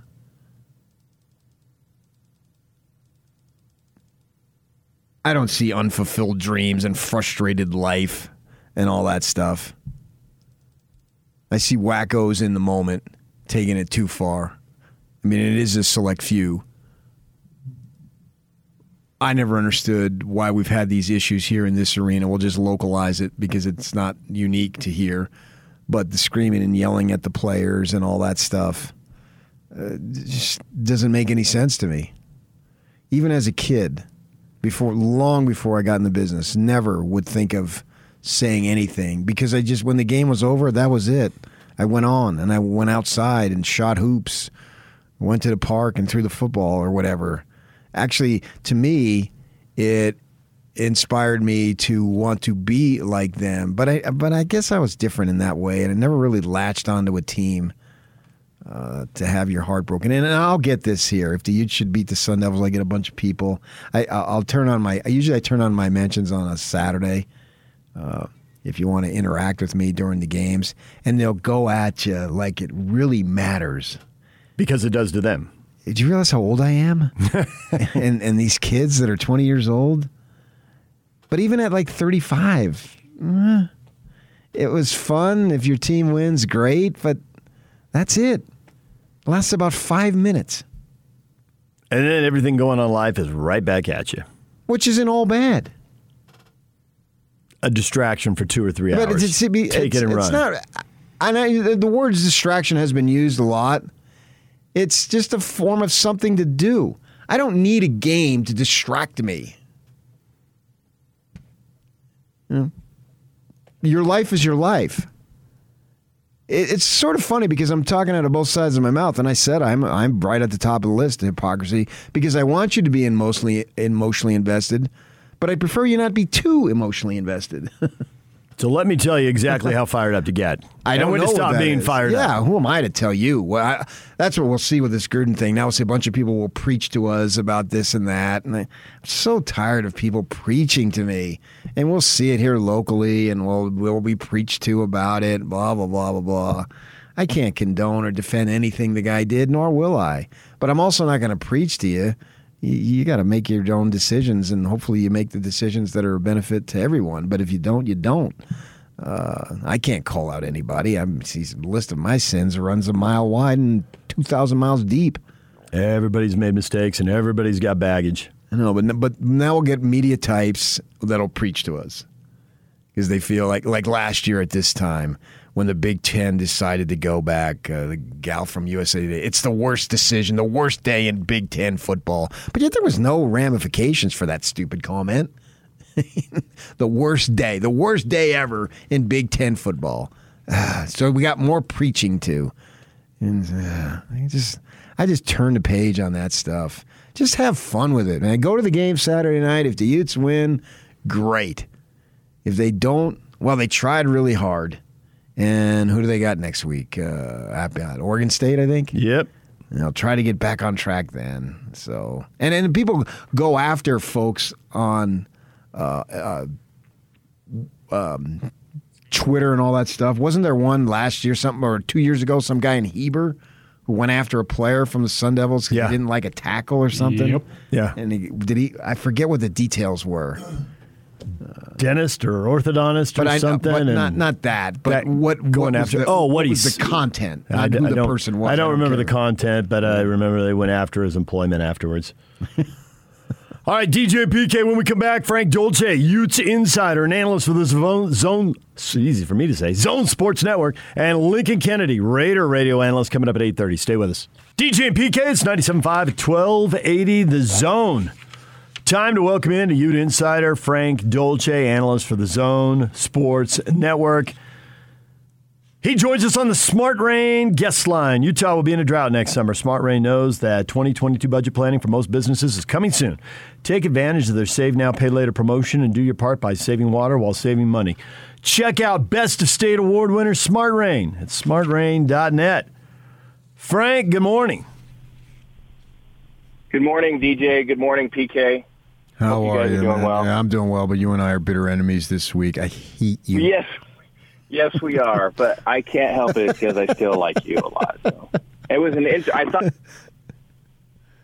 I thought you had an interesting discussion going there about the taking sports too far. I certainly I would count myself in that crowd at one point in my life. Hopefully, I've tried to figure it out a little bit. I'm still not perfect at it. That's for sure, because I get too invested in all of this stuff. But do you really? Because when I talk to you, you seem like you're kind of above it all. You get more than anyone. You're not on the team anymore. When you're on the team, watching film, lifting weights, running, you're sweating right next to those guys, and we don't have any of that investment. So why would we need to do this? Well, it's not we. I'm not up there lifting weights. You know, it's funny that you mention that, because over time, the thing that has been most influential on how I approach these games is the way that I've watched other people who never took a snap, other people who never shot a free throw in the competition. I've watched how crazy and ridiculous they act. Like, I don't understand what their investment is and why that goes to this whatever extreme. Like, the thought of their team winning or losing is some reflection on their life somehow. Like, you're a winner or a loser based on whether or not the team you're cheering for is a winner or a loser.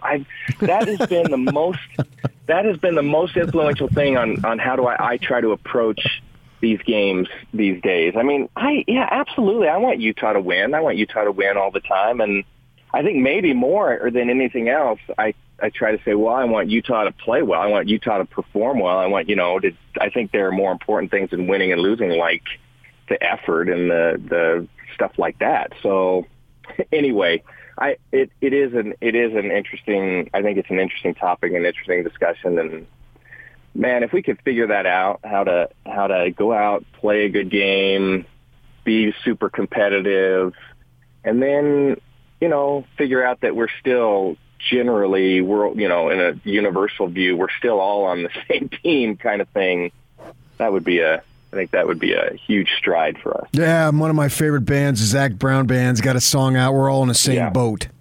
And talking about people and how we need to find more commonalities instead of differences. Because I agree with you as far as the effort.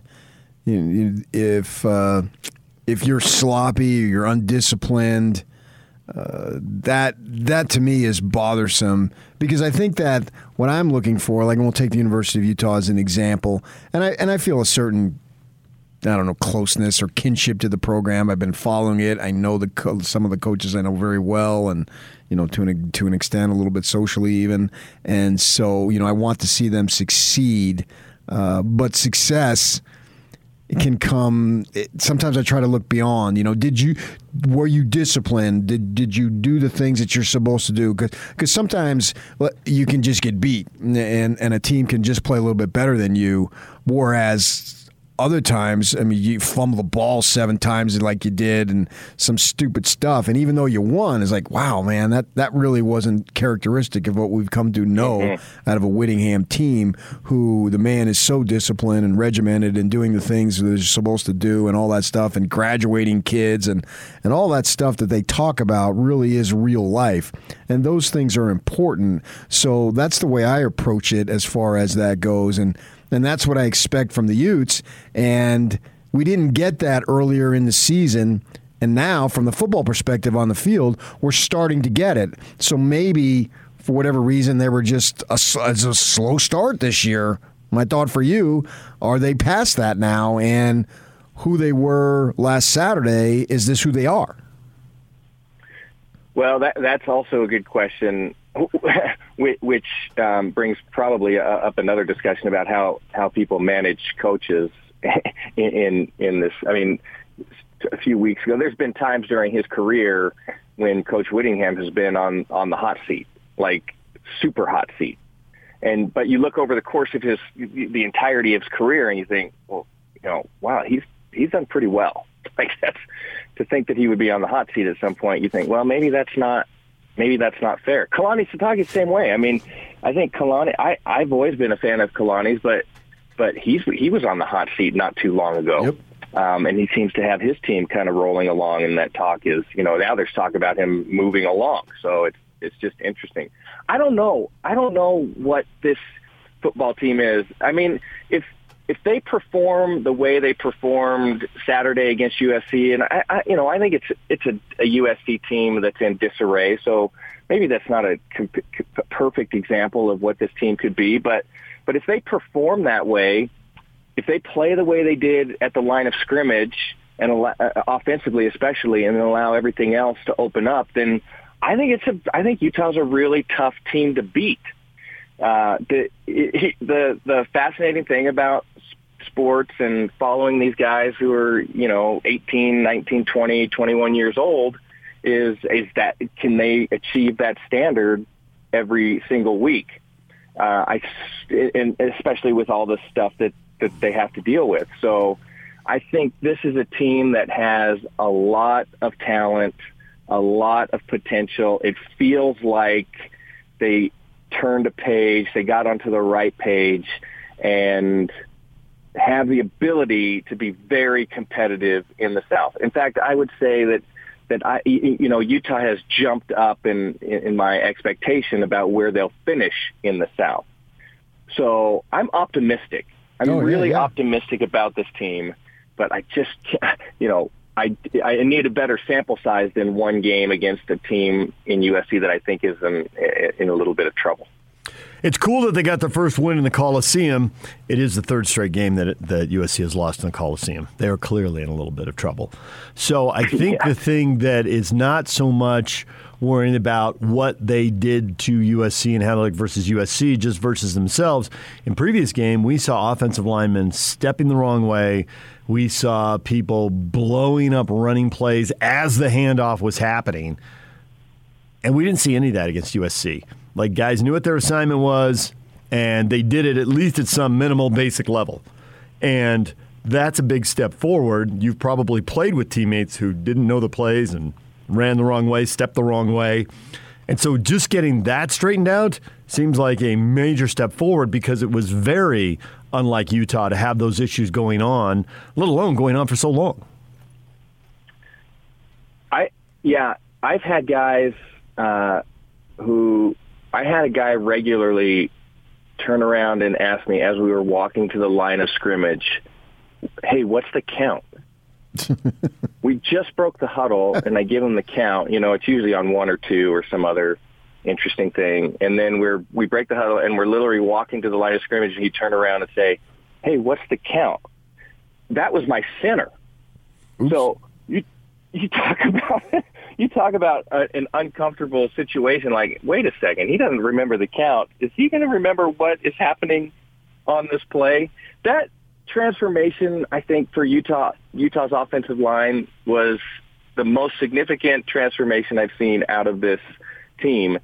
And by the way, that one piece seemed to open up everything else. All of a sudden, now you don't have question marks about the quarterback play, and you don't have questions about wide receivers getting separation downfield, and you don't have questions about running backs only averaging under 3 yards a carry. It's just the most important position group on the football field offensively. And so the way that they made that step forward, dialing in 5 guys, even having to replace one of those guys midway through the football game, and the way that they played together and worked as a unit, I think was the most significant transformation for Utah football this year. That's going to be the key for Utah moving forward. So, I just feel like it's safe to say as far as that offensive line goes, as far as that offensive line leads this team, that's exactly how far this Utah football team will go. It's just that important to this crew. What's crazy to me as I look at the history of Utah football since I've been involved, living in this market for almost 3 decades now, is to think that this is the halfway point coming up on Saturday. They had the bye. Other teams have already gotten there, but this will be their 6th game, so obviously they played 12. And with that in mind, I still don't know who the number 1 running back is. And in the history of Utah, since I've been following it, by this point in the season, we've had a clear, defined answer. But in my mind, we don't. I think that's crazy. Do you? Yeah. So this football season is for Utah is strange in a lot of ways, I think. And one of those is that because it's been the foundation of Utah's offense for so long, especially under the Coach Whittingham era, the running back position seems to be settled by game 2. We always go into the season with 2, maybe 3 guys, and then 2 or maybe 3 games in, there's a guy, and he just has emerged and has figured it out, and then we just roll with that. But that hasn't necessarily happened. Maybe there's more parity in the running back group. Maybe it's just the issue of ball security, and there really isn't that much parity, but there was one guy in particular that couldn't hold on to the ball. So I think Thomas separated himself a little bit. But again, that is, to me, he's one fumble away from standing next to Coach Whittingham on a Saturday afternoon for most of the football game. But very positive performance against USC for Thomas.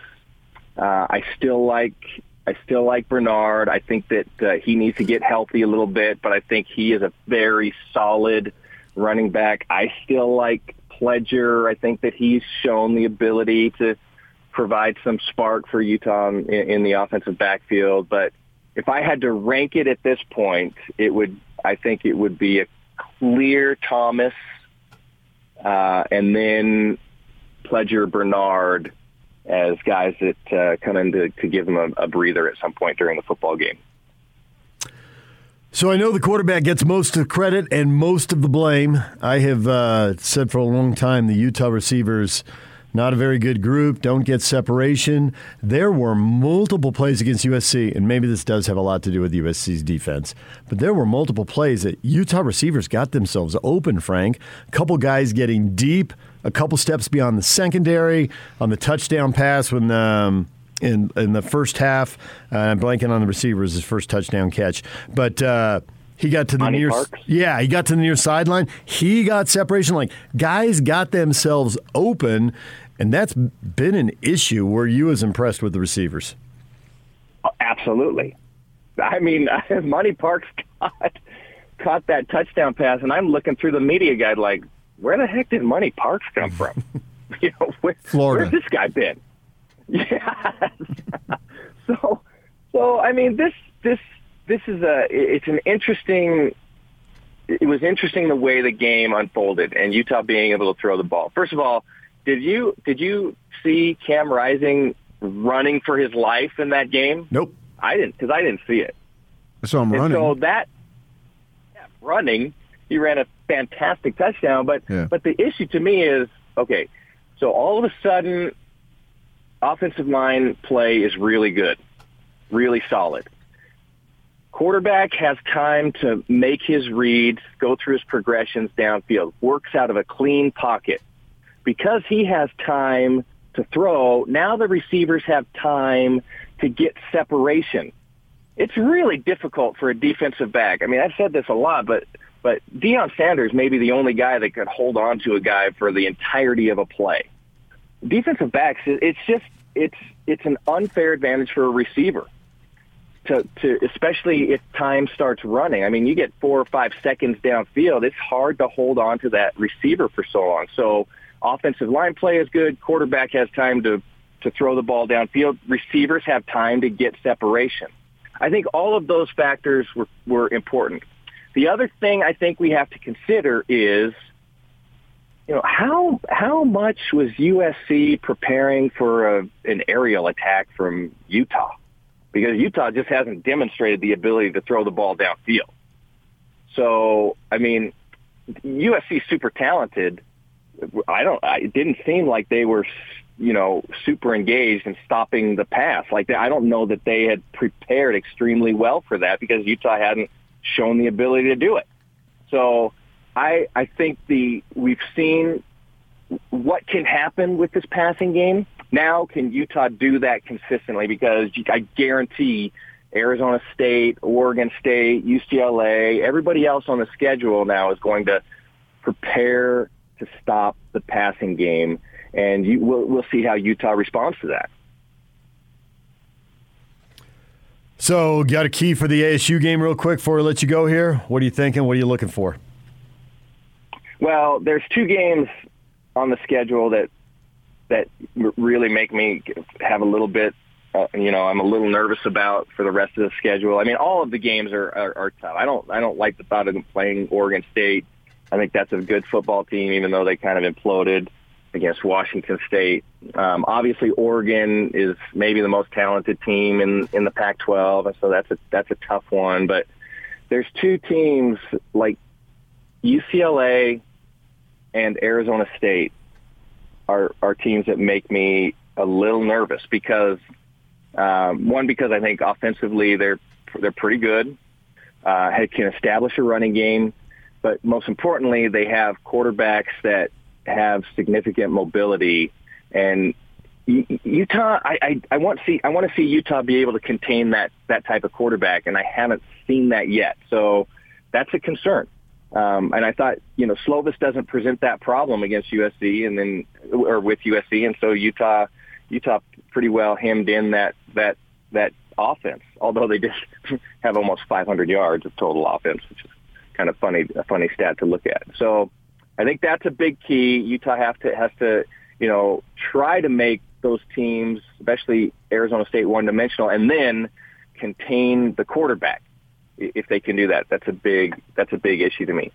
And then on the other side of the ball, same thing. It just starts up front for Utah. You have to be solid at the line of scrimmage. I think Arizona State's very athletic on the defensive side of the ball, tough up front. So I'd love to see Utah be able to establish a run and then work that play-action pass game, because I think if they can do that, then they give themselves a significant chance to win. If Utah plays on the level that they did against USC, I favor Utah in this game, especially if Utah can create a couple turnovers.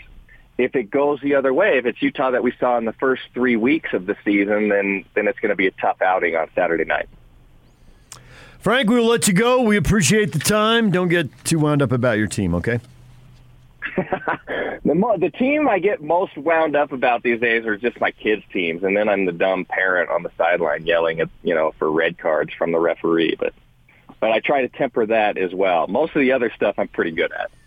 Frank Dolce, Ute insider and analyst for the Zone Sports Network. Thank you, Frank.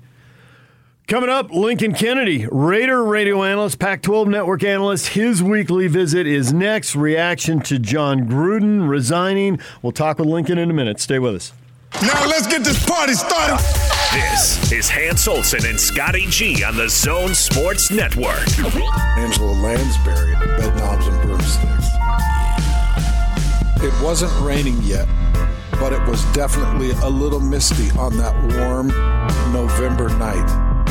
And my heart was pounding, my inner voice resounding, begging me to turn away. And then you casually walked in the room, and I was twisted in the web of my desire for you. What the hell is that? That is being blindsided.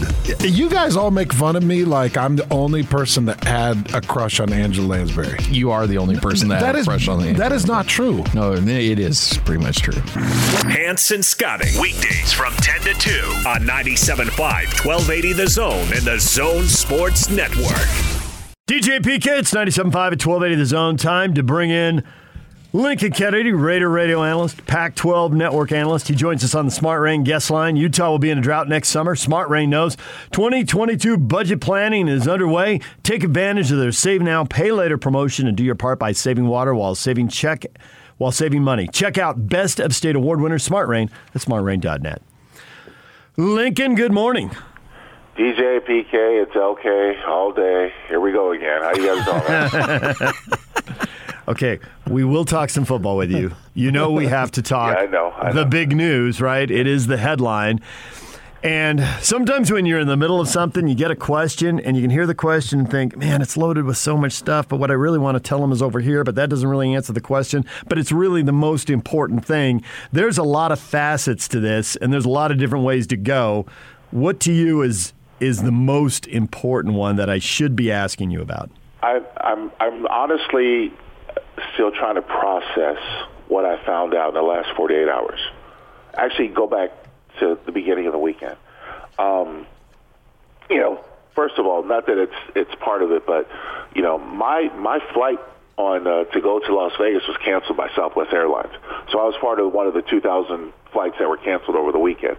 So I had to drive to Vegas from Phoenix, which is about a 4.5-hour, 5-hour drive, back and back after the game. It was an abomination of a performance by the Raiders. Lost to what I think is a pretty decent Bears team, all compounded with this information. So I was trying to process everything. And then yesterday, hearing the remarks and the stuff, the rest of the emails that were shared between Bruce Allen and John Gruden, it's been a little overwhelming. I worked for both of these guys. Bruce Allen was the team president when I was playing at the Raiders. Part of the reason they got me over from the Falcons to the Raiders was Bruce Allen, along with Al Davis. And John Gruden was a coach and had probably, 4 of my best years playing under his coaching or in a sort of coaching tree, the people that worked around him. Never once did I see an inkling of the information that I gathered or I got from the emails or, heard about over the last couple of days. So this is all surprising to me. I don't know what to make of it.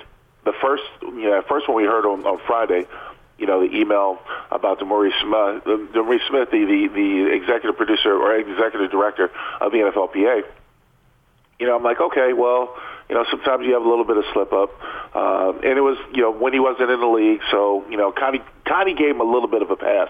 Didn't necessarily allow, but just, wanted more information. Didn't have enough right now to make a judgment. And then the rest of them. And in this day and climate, you can't have that. I mean, you've got professional organizations that are changing all of their, ideology. They're changing all their graphics and everything else to try to be more quote unquote politically correct. You can't have homophobic slurs and and talking about people and stuff like that, and racist slurs. You can't have that. You can't tolerate that. So, with that being said, was really surprised last night when the news came down from Mark Davis and the Raiders that they're letting him go. But at the same point, understanding why they had to let him go. Yeah, in my mind, as I read through it, and I don't have a depth of it because it's happened so quick, but just the headlines basically, you ask yourself, does the punishment fit the crime? And at least for me, and it's a personal opinion, so take it for what it's worth, but I think the answer is yes. Absolutely. I agree with you. I think it is yes, and I think it is, what you have to, it's part of the times. The fact is that we're trying to become a better country, I guess, and we're trying to focus on things that for a long time people just let slide and allow, and it's created some separation and respect. And we don't need more hate out there. We need more love out there. We need more kindness and happiness and tolerance, if you will. So having these remarks made by somebody who's in a very visible position and one of the more popular, iconic teams in professional sports, just professional sports alone, because it's the entertainment. You can't have that factor, hovering over someone's head. Lincoln Kennedy, Raider analyst, joining us. I think the next chapter, the bigger story to look at here is the league will punish players and the league will punish coaches, but will the league hold owners accountable the same way? And I read some stuff about that last night. The 650,000 emails, and there are people who believe it just stretches the bounds of credibility that these weren't forwarded and commented on by a lot of people. And the toxic workplace goes back to Dan Snyder. I will say on Dan Snyder's behalf, and I can't believe I'm saying anything on Dan Snyder's behalf, but he's not likable, and there are people who want to crush him for that. Now, that aside, maybe he's not likable because he's said and done a lot of stuff in the way he's treated people and what he's overlooked. Do you think the NFL is sitting on info about him? Because clearly stuff was selectively leaked about Gruden to make Mark Davis make a decision and make a move and get rid of Gruden.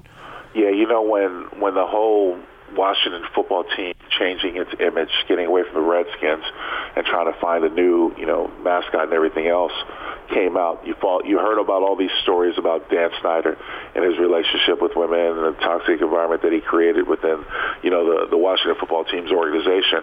And then you heard about the possibility of pressure be put on by Roger Goodell and the other owners to maybe relinquish his ownership rights of the team. And I've always been with the mindset is like, how are you going to force somebody to sell something? But at the same point, I'm taken back to the time when the Benson, who owned the Saints, when he was still alive, that they were unhappy with the way he was running the organization. They thought he was running the ground, and there was speculation and rumors out there that they were going to try to get it from under him.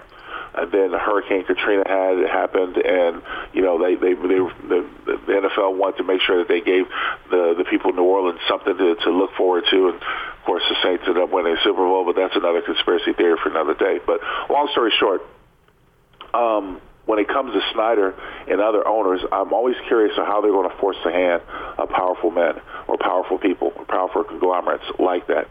But there's a way. There's a way. They find, I think they can get things done, especially when you look at Buffalo. It's a completely different situation. But the Buffalo Bills speculating that they might go to Canada or move elsewhere, how it was able to find some ownership to be able to keep that team in Buffalo for the time being. Things like that have happened in big business. It goes on behind closed doors all the time. We just, as the general public, have a hard time figuring out how it happened or why it happened, and see if that it can happen again. What Coach Gruden wrote was, obviously we agree, unacceptable. We believe the punishment fits the crime and all that stuff. Certainly. I'm wondering, through your years of experience and interaction with dozens and probably hundreds, if not thousands of people, had you heard anything, any inkling at all regarding Gruden with those words did actions meet the words? Because words are words, and it's not good. I'm not condoning it at all. But you'd have to think action would be worse than the words, because then you're putting it into play. So do you know of any instance where anybody has anything to say regarding his actions connecting to those words? Honestly, no. I've had my time in dealing with Gruden. I thought that we were pretty cool with one another. We were always on, high speaking terms. I never got an inkling of a feeling that he felt that way. Never saw anything, never heard anything, never felt anything. So that's why it was so surprising. In a number of emails, and then the things that were shared. Him and Bruce Allen, as I said at the top of the interview, I worked under those guys. Right. And never had a sense, never had a feeling that way. Now, guys will be guys, and I will say this: it's not excusable, but there was a time in my life, in my 50 years, where I've used some of those words. I'm not a saint. I've used some of those words, and I don't think it necessarily meant it I've used them in a context or a place in which they were talking, and this is just what people do at times. Yeah. Not saying it's excusable, but you would expect better. You would expect better out of people who are in positions of power or positions like that. Now, Gruden, mind you, at the time when he sent the emails, was working for ESPN as an announcer. I don't know if he ever planned on getting back into coaching again, but the fact that he sent them to a team website or a team email, the Washington football team, made it public. He had to realize that this is going to be public, or things that were done in the dark will eventually come to light. And the fact that the New York Times and the NFL was investigating Dan Snyder, so that's one of the reasons why they were going through these things. You had to feel or had to have the suspicion that eventually they would come to light and hurt you and bite you in the ass, and that's exactly what they did. So obviously the football part is not even remotely close to the most important part of this, but the football will go on and people will wonder about it. Is this Raider season shot? Can this be a playoff team? They had a bad game in Game 5. I don't know how much this was known inside the organization and how much that played a factor in a performance that didn't look nearly as good as some of their other performances. What do you think? Well, I will say this. On the football side of things, I think it's actually good for the team, because here's what I've thought for forever. I wanted Gruden to relinquish play calling as the offensive coordinator, mainly because I wanted somebody to take the emotion out of it. I thought that Gruden wasn't able to see the field clearly, being down on the sideline, calling it from the sideline, and no other coaches do it.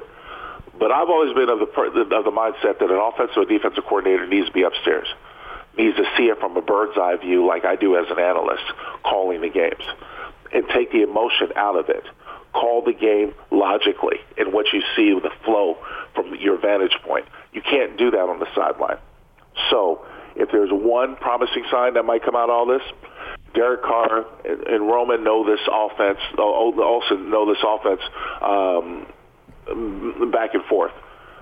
If anything is to be had from this, it's the possibility that you get the play caller upstairs to be able to see everything, which might bode well for the offense, because they do have weapons, and this is a talented team. They were incredibly flat this past Sunday against the Bears. I don't know if the information that they heard about the email or the possibility played into that, but they were incredibly flat, no rhythm. And, of course, I always give credit to the other side, because those guys get paid too. Chicago Bears came in with a great game plan. They ran the ball down the Raiders' throat. They were more physical on both sides of the ball, and the Raiders were soundly beat. That happens. Showdown here in Salt Lake City Saturday night. Who do you buy more, the Devils or the Utes? How about those Utes, huh? Yeah. Yeah, how about them? Really well played. I got to finish watching the SC film today, and ASU looked strong as well. But ASU has given Utah fits in the past, so it's one of those games of whether or not you think they can get them. I think the Utes are ready for them. I think they are. I think they've had enough warm-up, enough challenges through this season to say that they're ready for ASU. I expect it to be a close game. UCLA's already got the loss to ASU, so if ASU wins this, they are sitting pretty. And UCLA's got a difficult game this weekend. Do you think UCLA pulls it off, or are they going to back out of this race all on their own?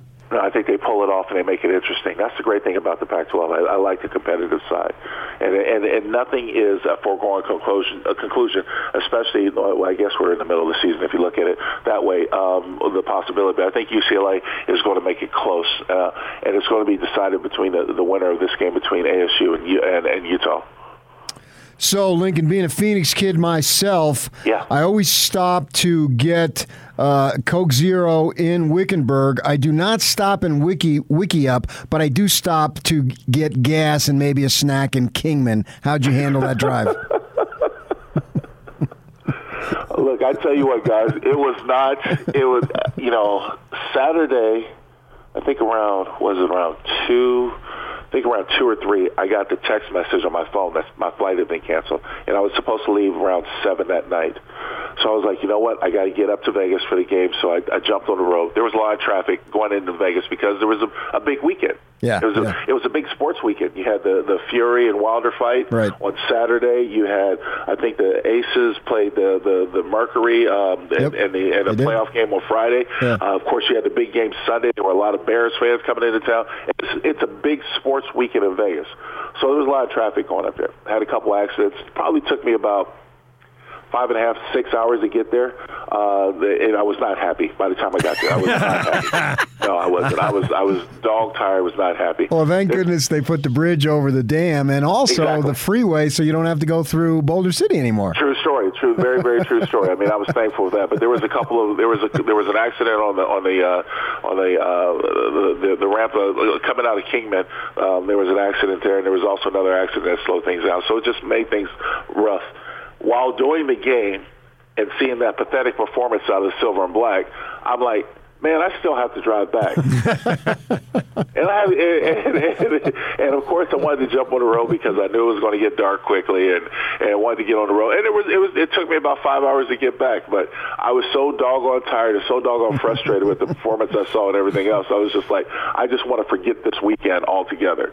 And then, lo and behold, Monday night, I get the information that my phone starts ringing off the hook about Gruden. I'm like, oh, you've got to be kidding me. I said, it just doesn't get any better than this, or any worse than this. So it's been a trying weekend, and I'm still recovering. But look, I've got to worry about if Southwest is going to continue to cancel these flights because they're the airline I use. I'm not driving to Denver, damn it. I'm not driving to Denver, so we got to figure out something. Maybe Frontier. Yeah, maybe. All right, we appreciate it. Thank you, Lincoln. Thanks, guys. We'll talk next week, okay? Okay, Lincoln Kennedy, Raider radio analyst, Pac-12 network analyst. You saw him at Pac-12 Media Day, and now he's here firsthand for information, a personal relationship with Gruden. I can't believe it's played out this way. You were thinking, well, here's a guy who can talk about the Pac-12. The Raiders moved to Vegas. He gets the radio analyst job. Gruden gets hired. Well, he had it in Oakland. He was doing sidelines. He was doing sidelines, yeah. But I mean, I've known him since he was a player. He was for an offensive lineman, he was a massive name. I mean, he's a massive human being. He is. Offensive linemen tend to be more anonymous, but he was so good that. And they have up at the Husky Stadium, they have banners on the outside, huge banners up at the top. Mm-hmm. I don't know, probably 30 feet or something of famous players, noteworthy, and he's one of them. So, if his Washington Huskies can beat UCLA this weekend, that would be a big deal for both Utah and ASU. I'm not ruling them out, man. I think they're gonna. Even if I rule them out, I think they're going to have a say. Right, and which is what I said all season long, and they can have preseason. They can have a say in the South by beating UCLA and giving the Bruins a second loss. Well, no, I mean the Bruins. Oh, I see what you're saying. I'm not ruling the Bruins out, even if they lose. They still could have a significant say because I said in August and before that they will be a tough out this year, and I still believe that. Nothing has happened for me to think otherwise. Right. So that just means they can come in and beat Utah. That's what it comes down to because now they've lost. They've lost to ASU. They've already lost to them. You're right. And USC, who we thought could be a big game, they got all sorts of issues with 3 home losses and 3 Pac-12 losses. The only thing that's going to save them is if Dart gets himself back into the lineup and they feel a sense of revitalization. So Utah, I think so far has been fortunate. In fact, why don't we just wait and we'll hit this when we come back? All right, we'll do that next. Stay with us. DJ and PK, 97.5 at 1280 The Zone. It's game week for the Aggies, and the Zone Sports Network is getting you ready for kickoff. After a bye week, the Aggies look to keep their Mountain West Conference Championship hopes alive as they head south to Las Vegas for a battle against the Rebels of UNLV. Hear all the play-by-play action beginning with the Aggie pregame show Saturday at 4. From Monday morning to all the play-by-play action, nobody brings you better coverage of Aggie football than 97.5 1280 The Zone and the Zone Sports Network. DJ PK in the morning, proudly presented by Mark Miller Subaru. We were just talking with Lincoln Kennedy, Raider radio analyst, played for John Gruden, calling the games, and most of the conversation was about that, but we talked Pac-12 football at the end. He's also a Pac-12 network analyst. And does Washington have a chance to beat UCLA? He played at Washington. Obviously, Utah and Arizona State would not mind seeing UCLA get beat up there in Seattle. So you were thinking... I think that, and I've said this consistently, I think that particularly in the Pac-12, because that's the conference I follow the most, is that a lot of times that factors in when you play the teams that you play. Because I think Utah caught a break without Delora playing for Washington State. Are you getting any pushback on that? Because that seems spot on. Yes. He's, as a starter, I mean, he was lights out against Oregon State with the game on the line. My gosh. Yeah, I get pushback if I say clean air is good for... Yeah, that's that a pushback on something else. Clean air is good, and obviously Washington State. You know, there are teams and where you don't like the inversion. I remember you said I don't, that so I'm time. totally with you on the clean air thing. It's okay when you say it, but it's bad when I say it. I get that. So yeah, but I was joking. And you're serious. You do like clean air. Of course. But there are teams where there isn't a big drop-off between the starting quarterback and the second-string quarterback. That's only if the starting quarterback isn't good enough. BYU didn't have a big drop-off. Right, I knew you would go there. Well, that's also true. That not in the Pac-12. Well, USC didn't have a big drop-off. When they went to their backup quarterback, they lit up Washington State. For a half. So there is a big drop-off other places, and there's a big drop-off at Washington State. And if you weren't paying attention and didn't know that, the last game should have reminded you. And then by your saying that, I think Utah caught a break playing SC early. Because I think when Dart comes back, he can energize the team. And he should be back here soon. So I think that they're 2-0, but there are two games that they absolutely should have won. Now, the flip side of it... You're supposed to win the games you're supposed to win. So where's the big win, the hard win? ASU. This is one, sure, for sure. This is the one, right. And I think that the flip side of it is they'll be on the wrong end of playing Stanford when they play. It doesn't mean they can't win, but McKee looks like he is a player who's going to develop big time to me. Now, I'm not a quarterback whisperer, but I did tell you Brewer wasn't the guy. And I told you long before they even made the decision. And I might have been right on that one, luckily. Stanford on November 5th. Right. And so the thinking is... He'll be better. With every passing week, every passing month, he's got to pick up steam. The Devils caught a break by playing Stanford early in the season. So I think that stuff matters. So all these break, but they even out also. Utah was catching a break. They may not even out in a literal season, but they even out over time. Okay, but in this case, Utah was catching a break early in the year against Washington State, while ASU was catching a break early in the year against Stanford. Mm-hmm. Yes. Yeah. Now, you got to take advantage of those breaks. Yeah. I think Stanford for Utah is going to be tough to beat in, just under 4 weeks on that Friday night, November 5th. So will 7-2 win the division? Yes. If you have the tiebreaker. Yes. ASU, if Utah beats ASU, you think ASU will get another loss? 7-2, I think, is a really good season in the conference. So, yeah. I don't think either of these teams are going 9-0, 8-1. So get to 7-2, hold the tiebreaker, you ought to be in good shape. I think that's what it'll come down to. And I couldn't necessarily tell you which two. Oregon, Stanford. UCLA. There's plenty of tough games out there. Yes, and then they each have to play each other, which obviously one is going to get a loss. So acknowledging that the Devils go 4-0, they're in a great spot, but they haven't done anything to be on easy street. I don't think they're that good. Maybe I'm wrong. Maybe this is the year. Maybe they just sucked against BYU and were offsides 47 times and got their act together. I can't say that. Maybe they have. Who knows? I'm going to be on a podcast tonight with this guy from ASU who I've known for a little bit, and he's convinced. Now, he's a hardcore fan. His father is the announcer. He just loves the Devils through and through. But he's convinced. He told me, the road to the Pasadena goes through Tempe.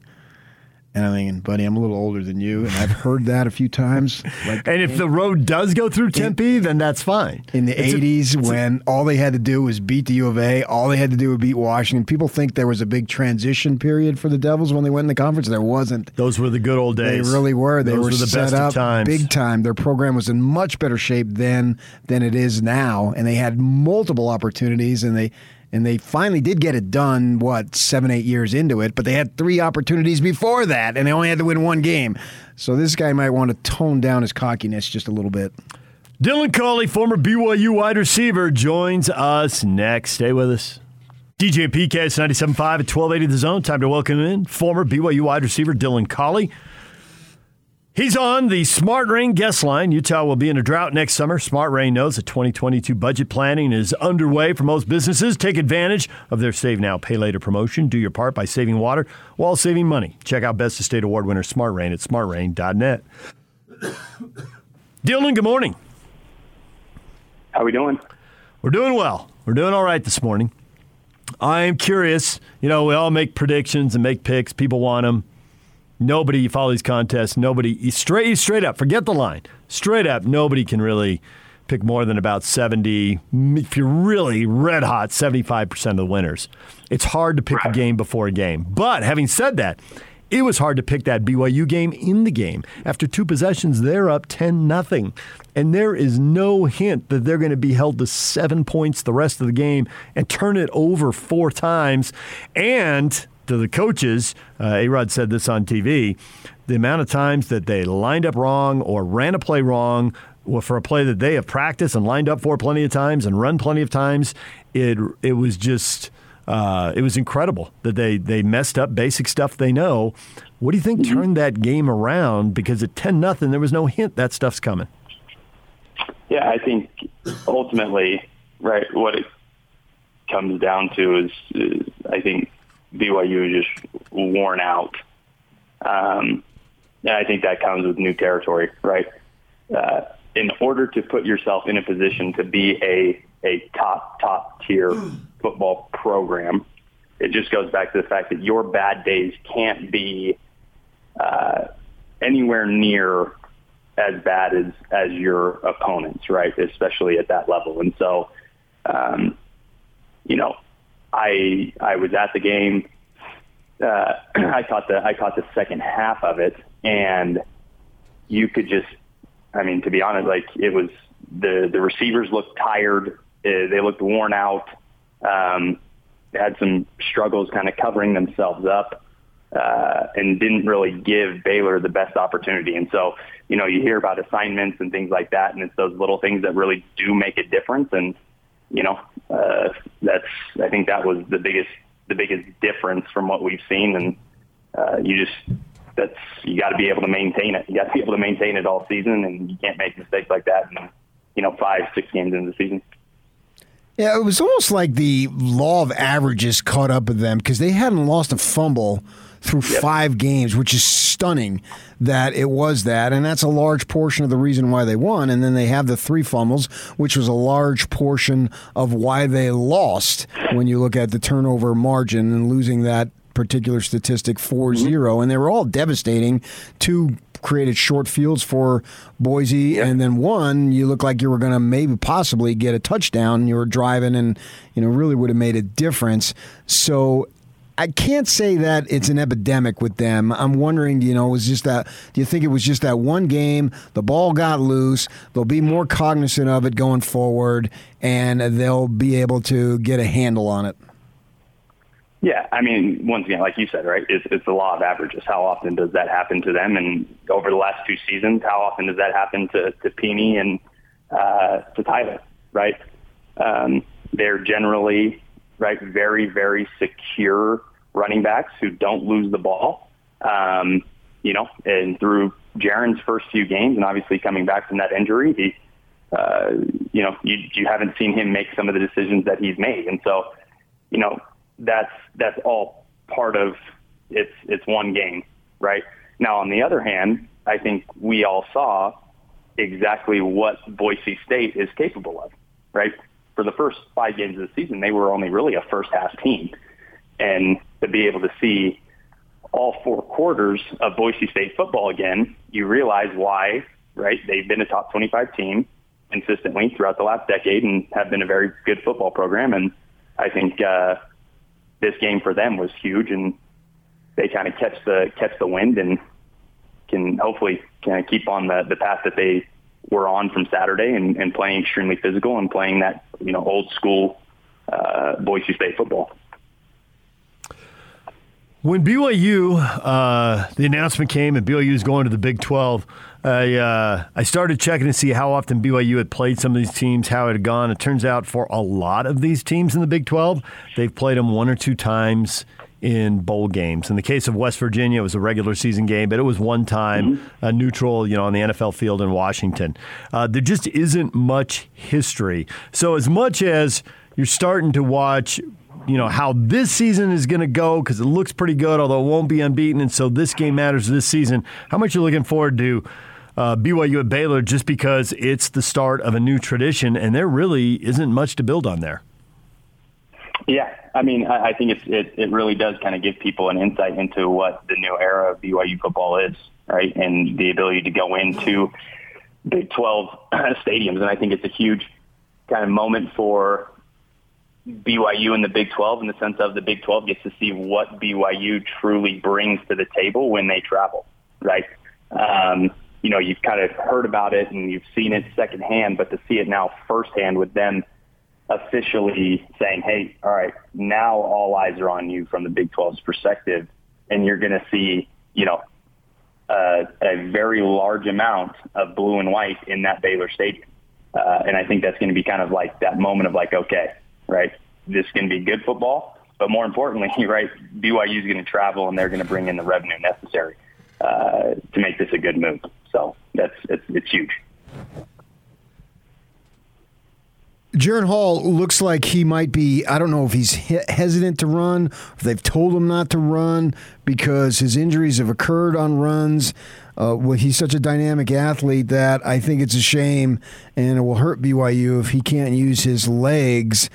So with that in mind, if he's hesitant or they've told him not to run, whatever it might be, would you consider going to Romney? It looks like Romney might be, I can't say it unequivocally, but he might be a better passer.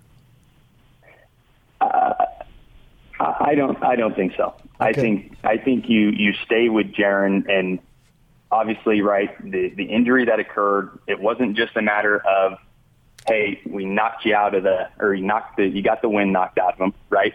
And so, in order for him to be effective, and BYU knows this, the offensive staff knows this, right?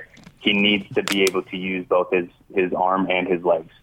And so, that type of game plan is huge. It's just a matter of ensuring that, hey, this is bigger than, you need to go out and win games, and we need to win games. And so we need to use your feet. We need you to use your arm. And whatever we have to do from the mental side, right, because physically he's going to be taken care of.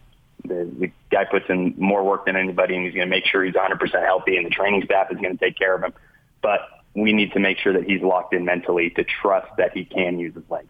And they need to make that a part of the game plan. And that's the only way that we're going to be able to kind of keep people on their toes. Both of those aspects of his game are so good that you can't just replace him. to keep rolling with them, because I think it just shows a lot of trust in your game plan from the very beginning and not hitting the panic button just because one game down, right? Well, the other thing is, even if he can't or doesn't or shouldn't run, whatever, the defense doesn't know that. I mean, the threat of him running is worth something, whether he runs or not, isn't it? Absolutely. No question. But you do need to be able to see it, right? If you bring the house and he's trying to get outside the pocket, but he sees the lane and there's a couple defenders, it's very easy for a defensive coordinator to tell, hey, he's hesitant hitting that hole, right? And so that threat can only last so long. It's got about one more game in it, but if he doesn't, start running, teams are going to start to compress and know, hey, this is a little bit more than just knock the wind out of him, or this is a little bit more than, hey, we're just not running because it's part of the game plan, right? Yeah. So you look at the second half of the season, they're at the halfway point, and they're 5-1. We know the teams they beat going forward. Looks like they would have victories minimally over Idaho State and Georgia Southern, so that brings them to 7, and they've got 4 more Power 5s with Baylor, Washington State, Virginia, and SC. So to get to 9, all they have to do is split those 4 games, and I think obviously, well, the goal would be to win all 6, obviously. But maybe, to me, if you go 10-2 this season, that's a really good season. So you're looking at 11-1 and 10-2. Pretty impressive when you think about it. What do you think they do? Can they get to 10 wins? Yeah, I mean, it is all a matter, right, of how consistent they stay. If this is, hey, we're going to play 3 games and then have a hiccup game like they did the other day, right?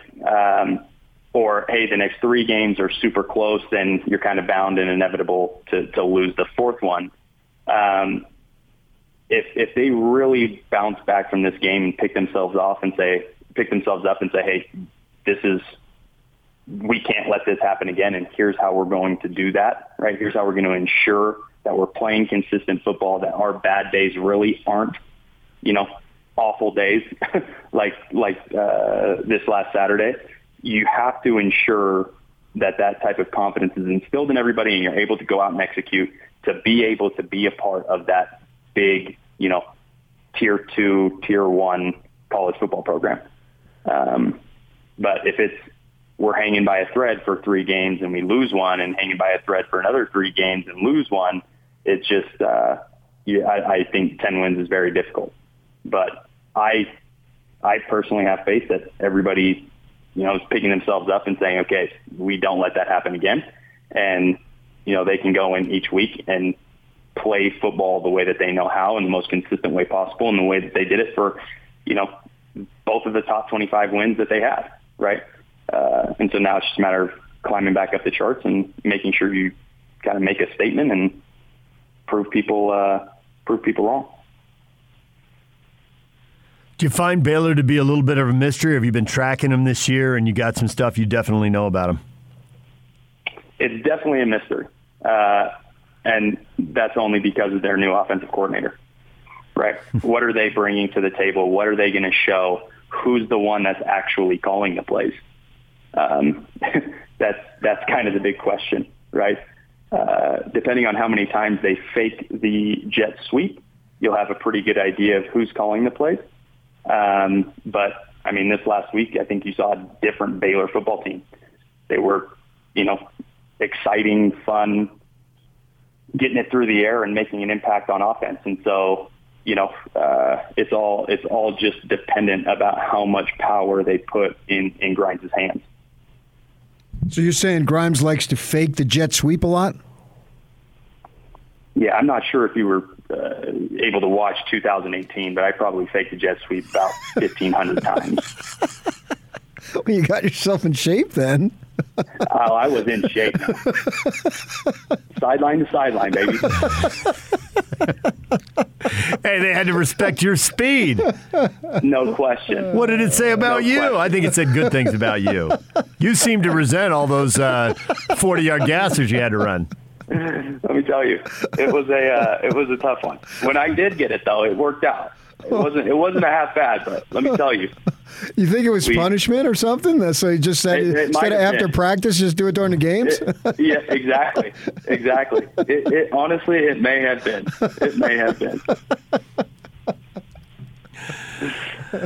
All right, Dylan, we appreciate a few minutes. We will watch for the jet sweep and the fake. I'm going to watch from both.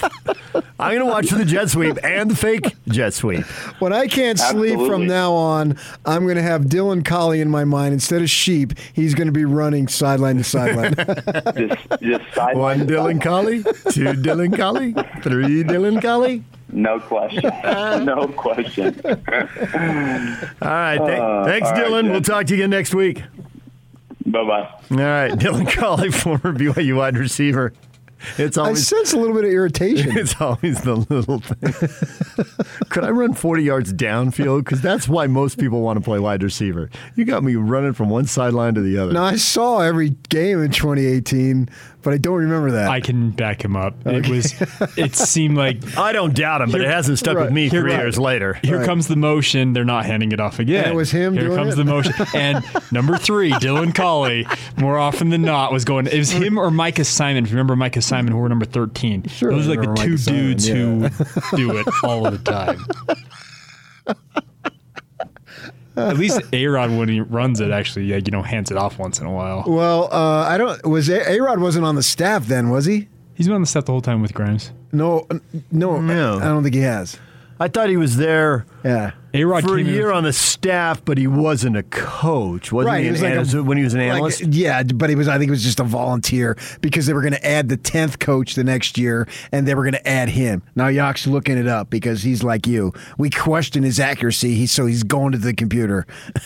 People in the car want the facts. Joined the BYU staff in 2018 when Jeff Grimes came in. Right. He was an offensive consultant in 2017 when they had the awful season with the old stuff. Oh, the consultant year was 2017. Okay. That's right here. There it is. There it is. Now we got it all. He's been the quarterback's coach and passing game coordinator the entire time that Grimes was there. He has been there with him side by side. That's off by. Then why didn't they just hire A-Rod as the offensive coordinator? Because he hadn't been fired yet? Who hadn't been fired yet? A-Rod at Utah. Yeah, he had. Because he was there in 17. 17 when they went 4-9. He was an offensive consultant that year with the. Then why didn't they just hire A-Rod as the OC then? Because they wanted to get Jeff Grimes, I guess. I don't know. Why? Because he only lasted a year as the play caller, and then they gave A-Rod. A-Rod's been calling the plays for over 2 years now. All good questions for Kalani. Well, it doesn't matter. And now it doesn't matter. Not that Grimes was dirt by any stretch, because he won a lot of games there, and that was a great move. They needed somebody who had experience, and so they went from almost no experience to bring in Grimes and A-Rod, and I think that's a significant factor as to why they've been as good as they've been the last couple of years, because they've got everybody on that staff. They don't have any more rookies, and I've been saying that for years. BYU is not an entry-level job, particularly at coordinators. It just isn't anymore. Unless you've been like a Lincoln Riley and you've been there, or like a Kyle Whittingham, that's another story. Kyle Whittingham was a rookie head coach. Of course, it was the Mountain West at the time too, but at the same time, he'd been in the program for so long that that's a little bit different. DJ and PK, it's 97.5 at 1280 The Zone. Everything you missed in this show coming up next, and one thing that just broke while we were talking to Dylan Collie, updating an NBA story next. It's game week for the Aggies, and the Zone Sports Network is getting you ready for kickoff. After a bye week, the Aggies look to keep their Mountain West Conference Championship hopes alive as they head south to Las Vegas for a battle against the Rebels of UNLV. Hear all the play-by-play action beginning with the Aggie pregame show Saturday at 4. From Monday morning to all the play-by-play action, nobody brings you better coverage of Aggie football than 97.5 1280 The Zone and the Zone Sports Network. Donovan driving, lobbing, Rudy dunking. Don behind the back dribble, stepping back on the left foot and scoring. That's a new move. Behind the back, in the lane, pushing back off the left foot. to create some extra space in scoring. Resets Royce over to Ingles. That's the left corner three for Joe Ingles when he buries it. Kick out to Hughes, left-hand dribble, nice pass to Pascal. He'll take the three right side and hit. Pascal's had a very nice game. They're the highlights. David Locke on the call. Third of 4 Jazz preseason games. The first home game, the Jazz beat the Pelicans. They get the win, and they play the big names, if not big minutes, at least substantial minutes, somewhere from 20 to 30 for most of the guys. And after a couple of road games where there were DNPs all over the roster among starters and regular rotation guys, this one looked different. We were trying to follow 3 or 4 games at the same time. The Red Sox game was going for a while there. It wrapped up, but we still had Dodgers, Giants, Monday Night Football, and the Jazz. They passed the eyeball test when I flicked over, PK. I didn't watch all of anything. I watched a little of all of them. But while I was watching the Jazz, I thought, well, that looks like the Jazz right there. I'm happy that you think that. I'm sure they're happy that you think that too. I bet they don't care. My favorite part this time of year, and we'll get to it here in another week or so. Oh, man, he's in mid-season form. I love that. I love that cliche. Oh, really? That's your go-to? Yeah, he looks like he's in mid-season form. Because I always say I knew that was coming, and I didn't. I thought you were going to go to, hey, this group is clicking early. We've really come together. The guys really like each other. Well, they play Fortnite now, so that is that the that I think it was Call of Duty. Call of Duty. I knew it wasn't Fortnite. You're right. Yeah, so if that doesn't guarantee a title, they stay up late playing Call of Duty together. That matters. There it is. It's all you need to know. They beat each other up in practice all day and then play Call of Duty all night. Yeah. It's Hassan Whiteside says everybody says they're close, but this team actually is. And that's great if it helps you win a title. How many playoff wins is that worth? Yeah. Let me know. I'm all for it. I mean, chemistry matters.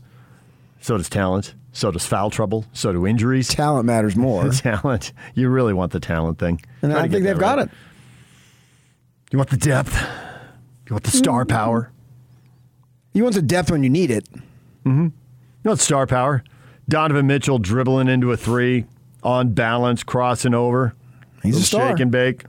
He's a star, yeah. I don't know how you stay in front of him.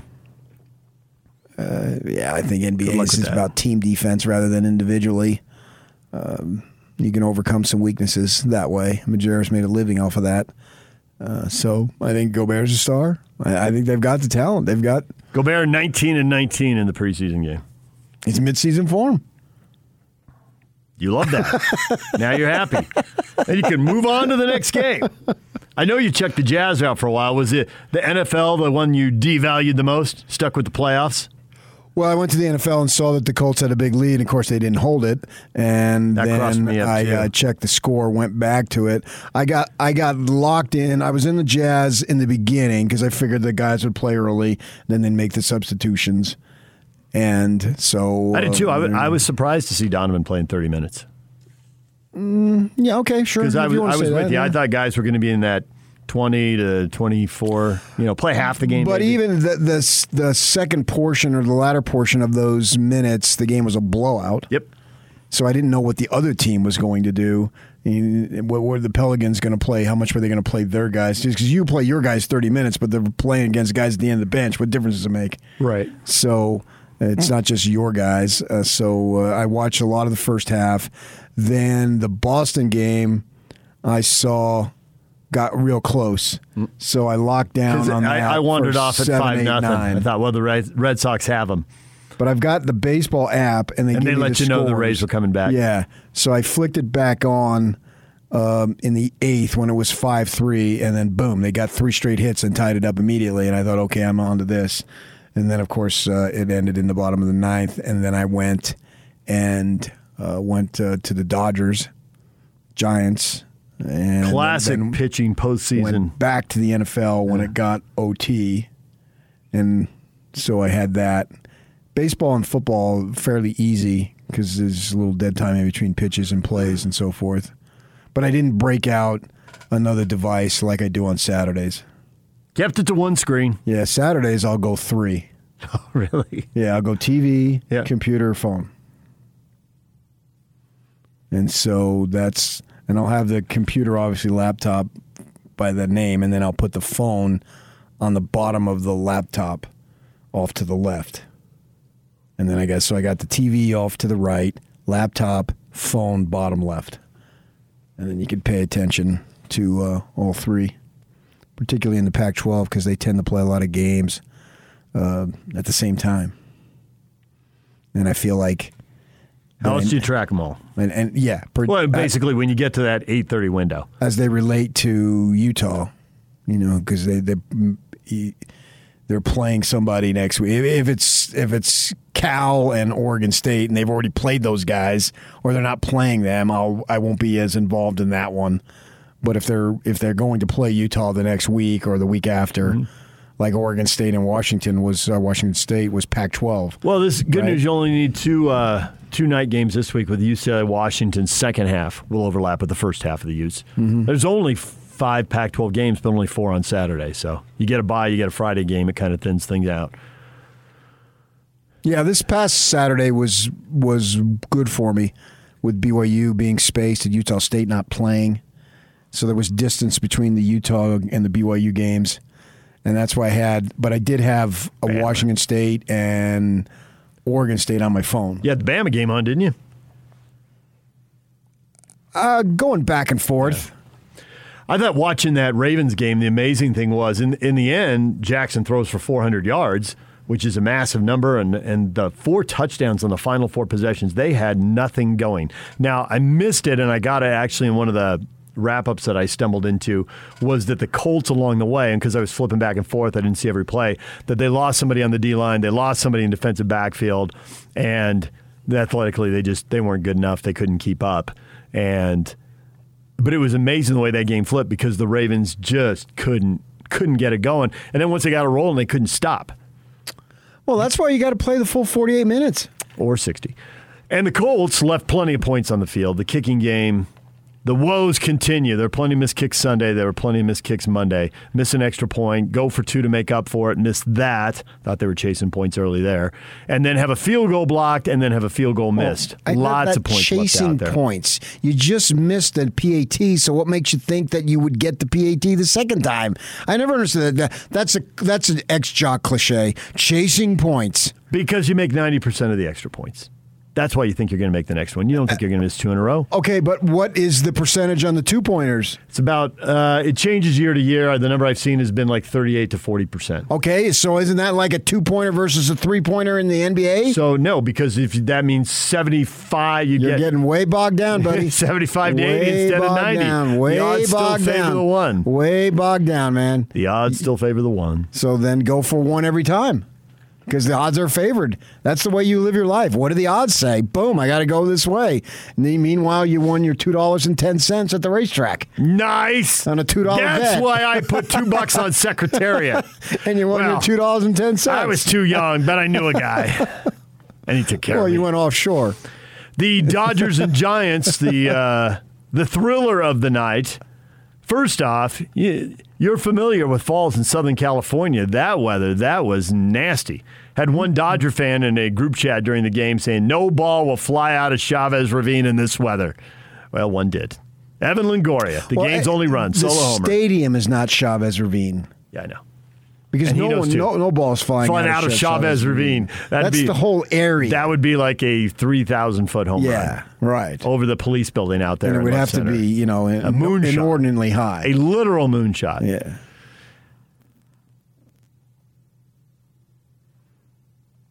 Shout out to Brandon Crawford for making the defensive play of the postseason. 2-out runner at second. Guys going on contact. And Crawford way up in the air. Just grab that line drive and save that run. You got to time it very well, and he did. Yeah, good for him, man. He's my MVP of the National League this year. Bryce Harper, sorry. Dodgers going to make it tonight, make it a 5-game series, or the Giants close them out? Oh, man. I'm not going to bet against the Giants. Team of destiny. Yeah, but I had this thing going 5. It just seemed like it was the right thing to do. And if it went 7, if it went 9, I would go that way. 107-win team, 106-win team. Yeah. Rivals. Yeah. Close head-to-head in the regular season. Yeah, so I assumed it would go 5. It may still do it. For our entertainment value, Ultimately, I don't care who wins, but I want to be entertained. Give me another game. I would love to see this. I wish Tagliabue would make a ruling, make it go 7, have the commissioner come in. So there have been 2 guys who have been getting a lot of pub here late in the NBA offseason, into the camp and the preseason. One is Ben Simmons, and he reported in Philadelphia. The other's Georges Niang. And saved himself a lot of money by showing up, taking the COVID test, getting himself back into the Sixers camp and rotation, and he'll get paid. Never mind. But go ahead and trade me. But since you can't trade me when I'm not here and I'm going to lose money, I'll come back, but still trade me. But I'll get paid and I'll play. Who's dying to get Ben Simmons? Nobody. That's why he had to come back. The league doesn't want to pay. Yak, what was the number on that contract? Was it 4 years, $143 million? 4 years, $147 million. $147 million. Okay. Which team views Ben Simmons as the missing piece? To whatever that missing piece is. Now, for some teams, missing piece might get to the playoffs. Oh, okay. But I'm not talking to necessarily the title. Yeah. Whatever your legitimate goal is going into this season. Rumors out there involve the Kings, the Warriors, but nothing's come to fruition so far. And I just don't see it. Now, the Warriors want to be solidly in the playoffs, and the Kings want to make the playoffs, right? So there's levels of what your realistic goal is. Either you're a contender, you want to be solid in the playoffs, you want to make the playoffs. Kings have been in the lottery 15 years in a row. That's the longest streak in the NBA and by what are you a gonna give solid up? Margin. Well, and that's the thing is not only are you going to have to pay him, the Sixers are going to want a lot.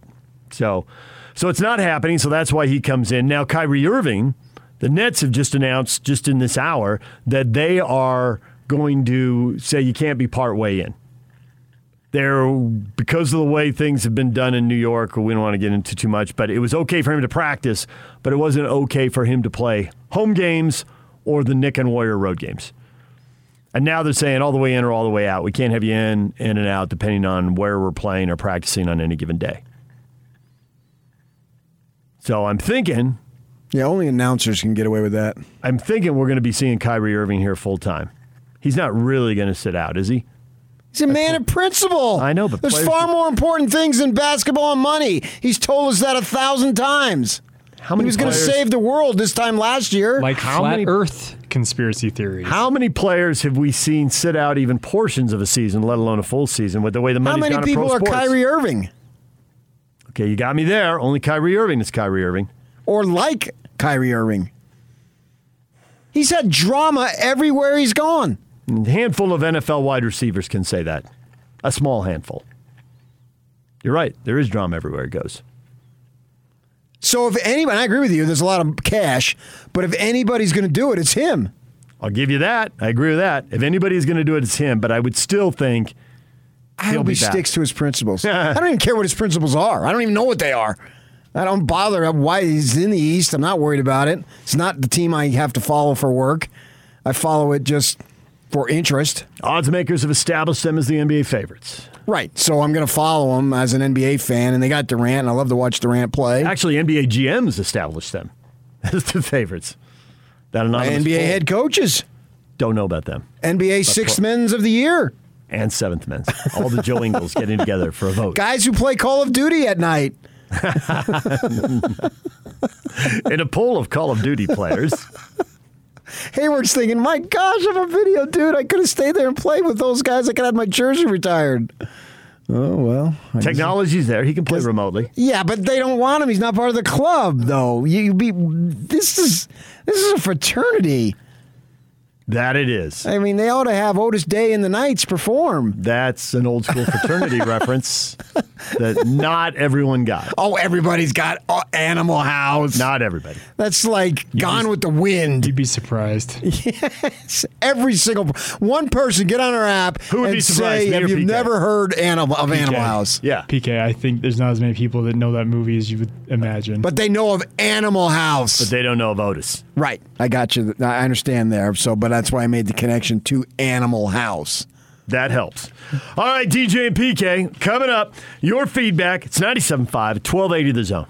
And it's all over almost here. Don't go nowhere. Football Fridays are presented by Mountainland Supply, where the pros go for plumbing, landscaping, irrigation, agricultural irrigation, HVAC parts, tools, and safety equipment. Find a location near you at mountainland.com.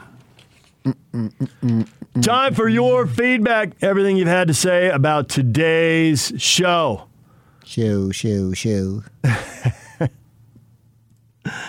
As far as the question about why do people get so involved in their team? Why do fools fall in love? Why is a guy shot and killed after the Alabama-Texas A&M game in an argument over two college football teams? Because it's important. Matt says it's because people wrap their whole identity around a team. You see it in religion, politics, sports, etc. Cub Scouts.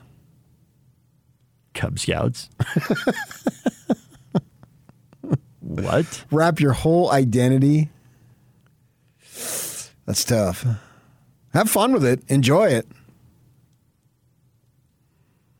But when it's over, it's over. Now you've had more time to think about it.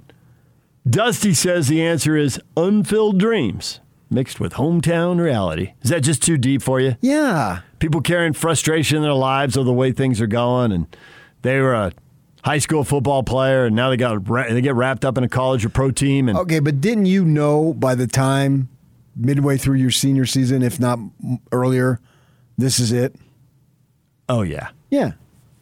Yeah. The countdown through the last, the second round of league, because I played a sport basketball where you had double round robin. Mm-hmm. The second round of league, you could feel it coming. There's 8 games left. There's 6 games left every week. Tick tock, tick tock. Yeah, sure. And you know.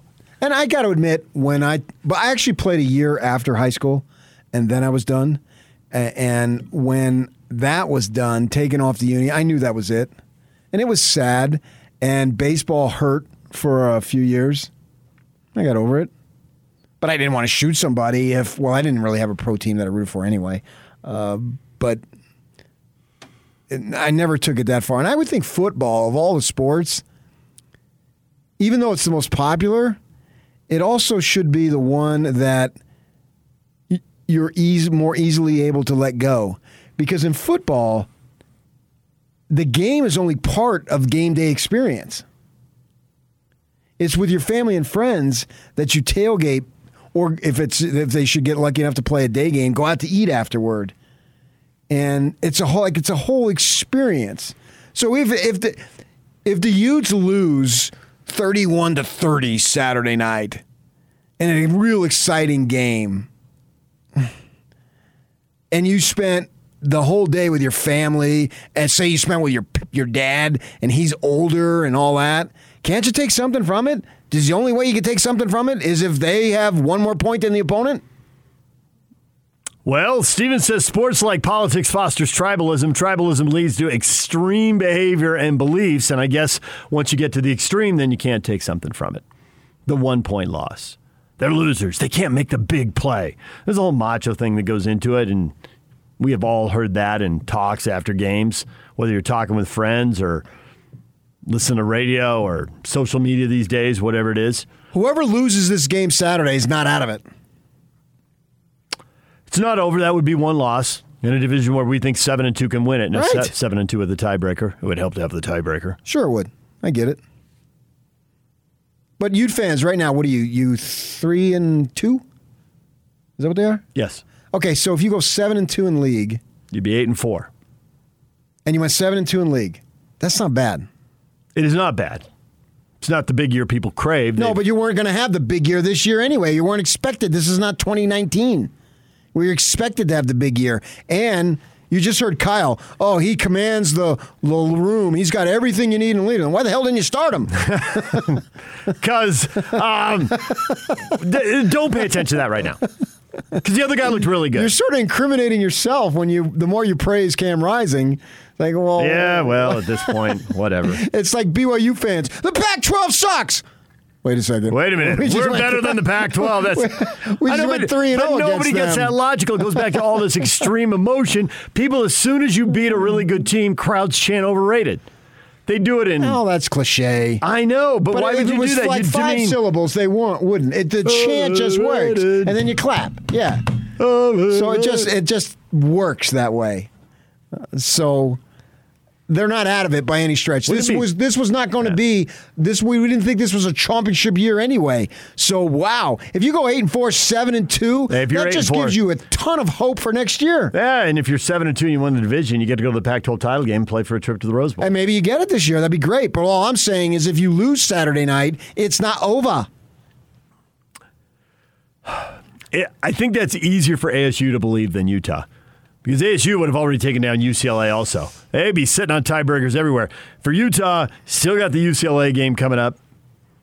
What do you mean? It's easy for who to? Well, because ASU will have 2 tiebreakers. They'll have handled UCLA and Utah. Yeah, but look who you're talking about. I know. Well, a program that's been running in place for 30 friggin' years. I understand that, but once a decade they pull it off their due. You're right. Well, overdue. That thing was I'll give you that. ago. Yes, I'll give you that. I'll give you overdue. The thing where you're right is that most teams, there are exceptions, most teams aren't going to get the same juice out of their backup quarter as their starter. It's a violent sport. This is no matter Pac-12. how good it looks, one QB injury changes the whole race. Exactly. So the Devils could win, and they literally have nobody behind Daniels. I agree. That's so the point he I'm can making. go down. Yeah, that's the point I'm making. Well, that's a hell of a good point. Thank you. It's about time. All right. Well, it took 4 hours, but good night, everybody.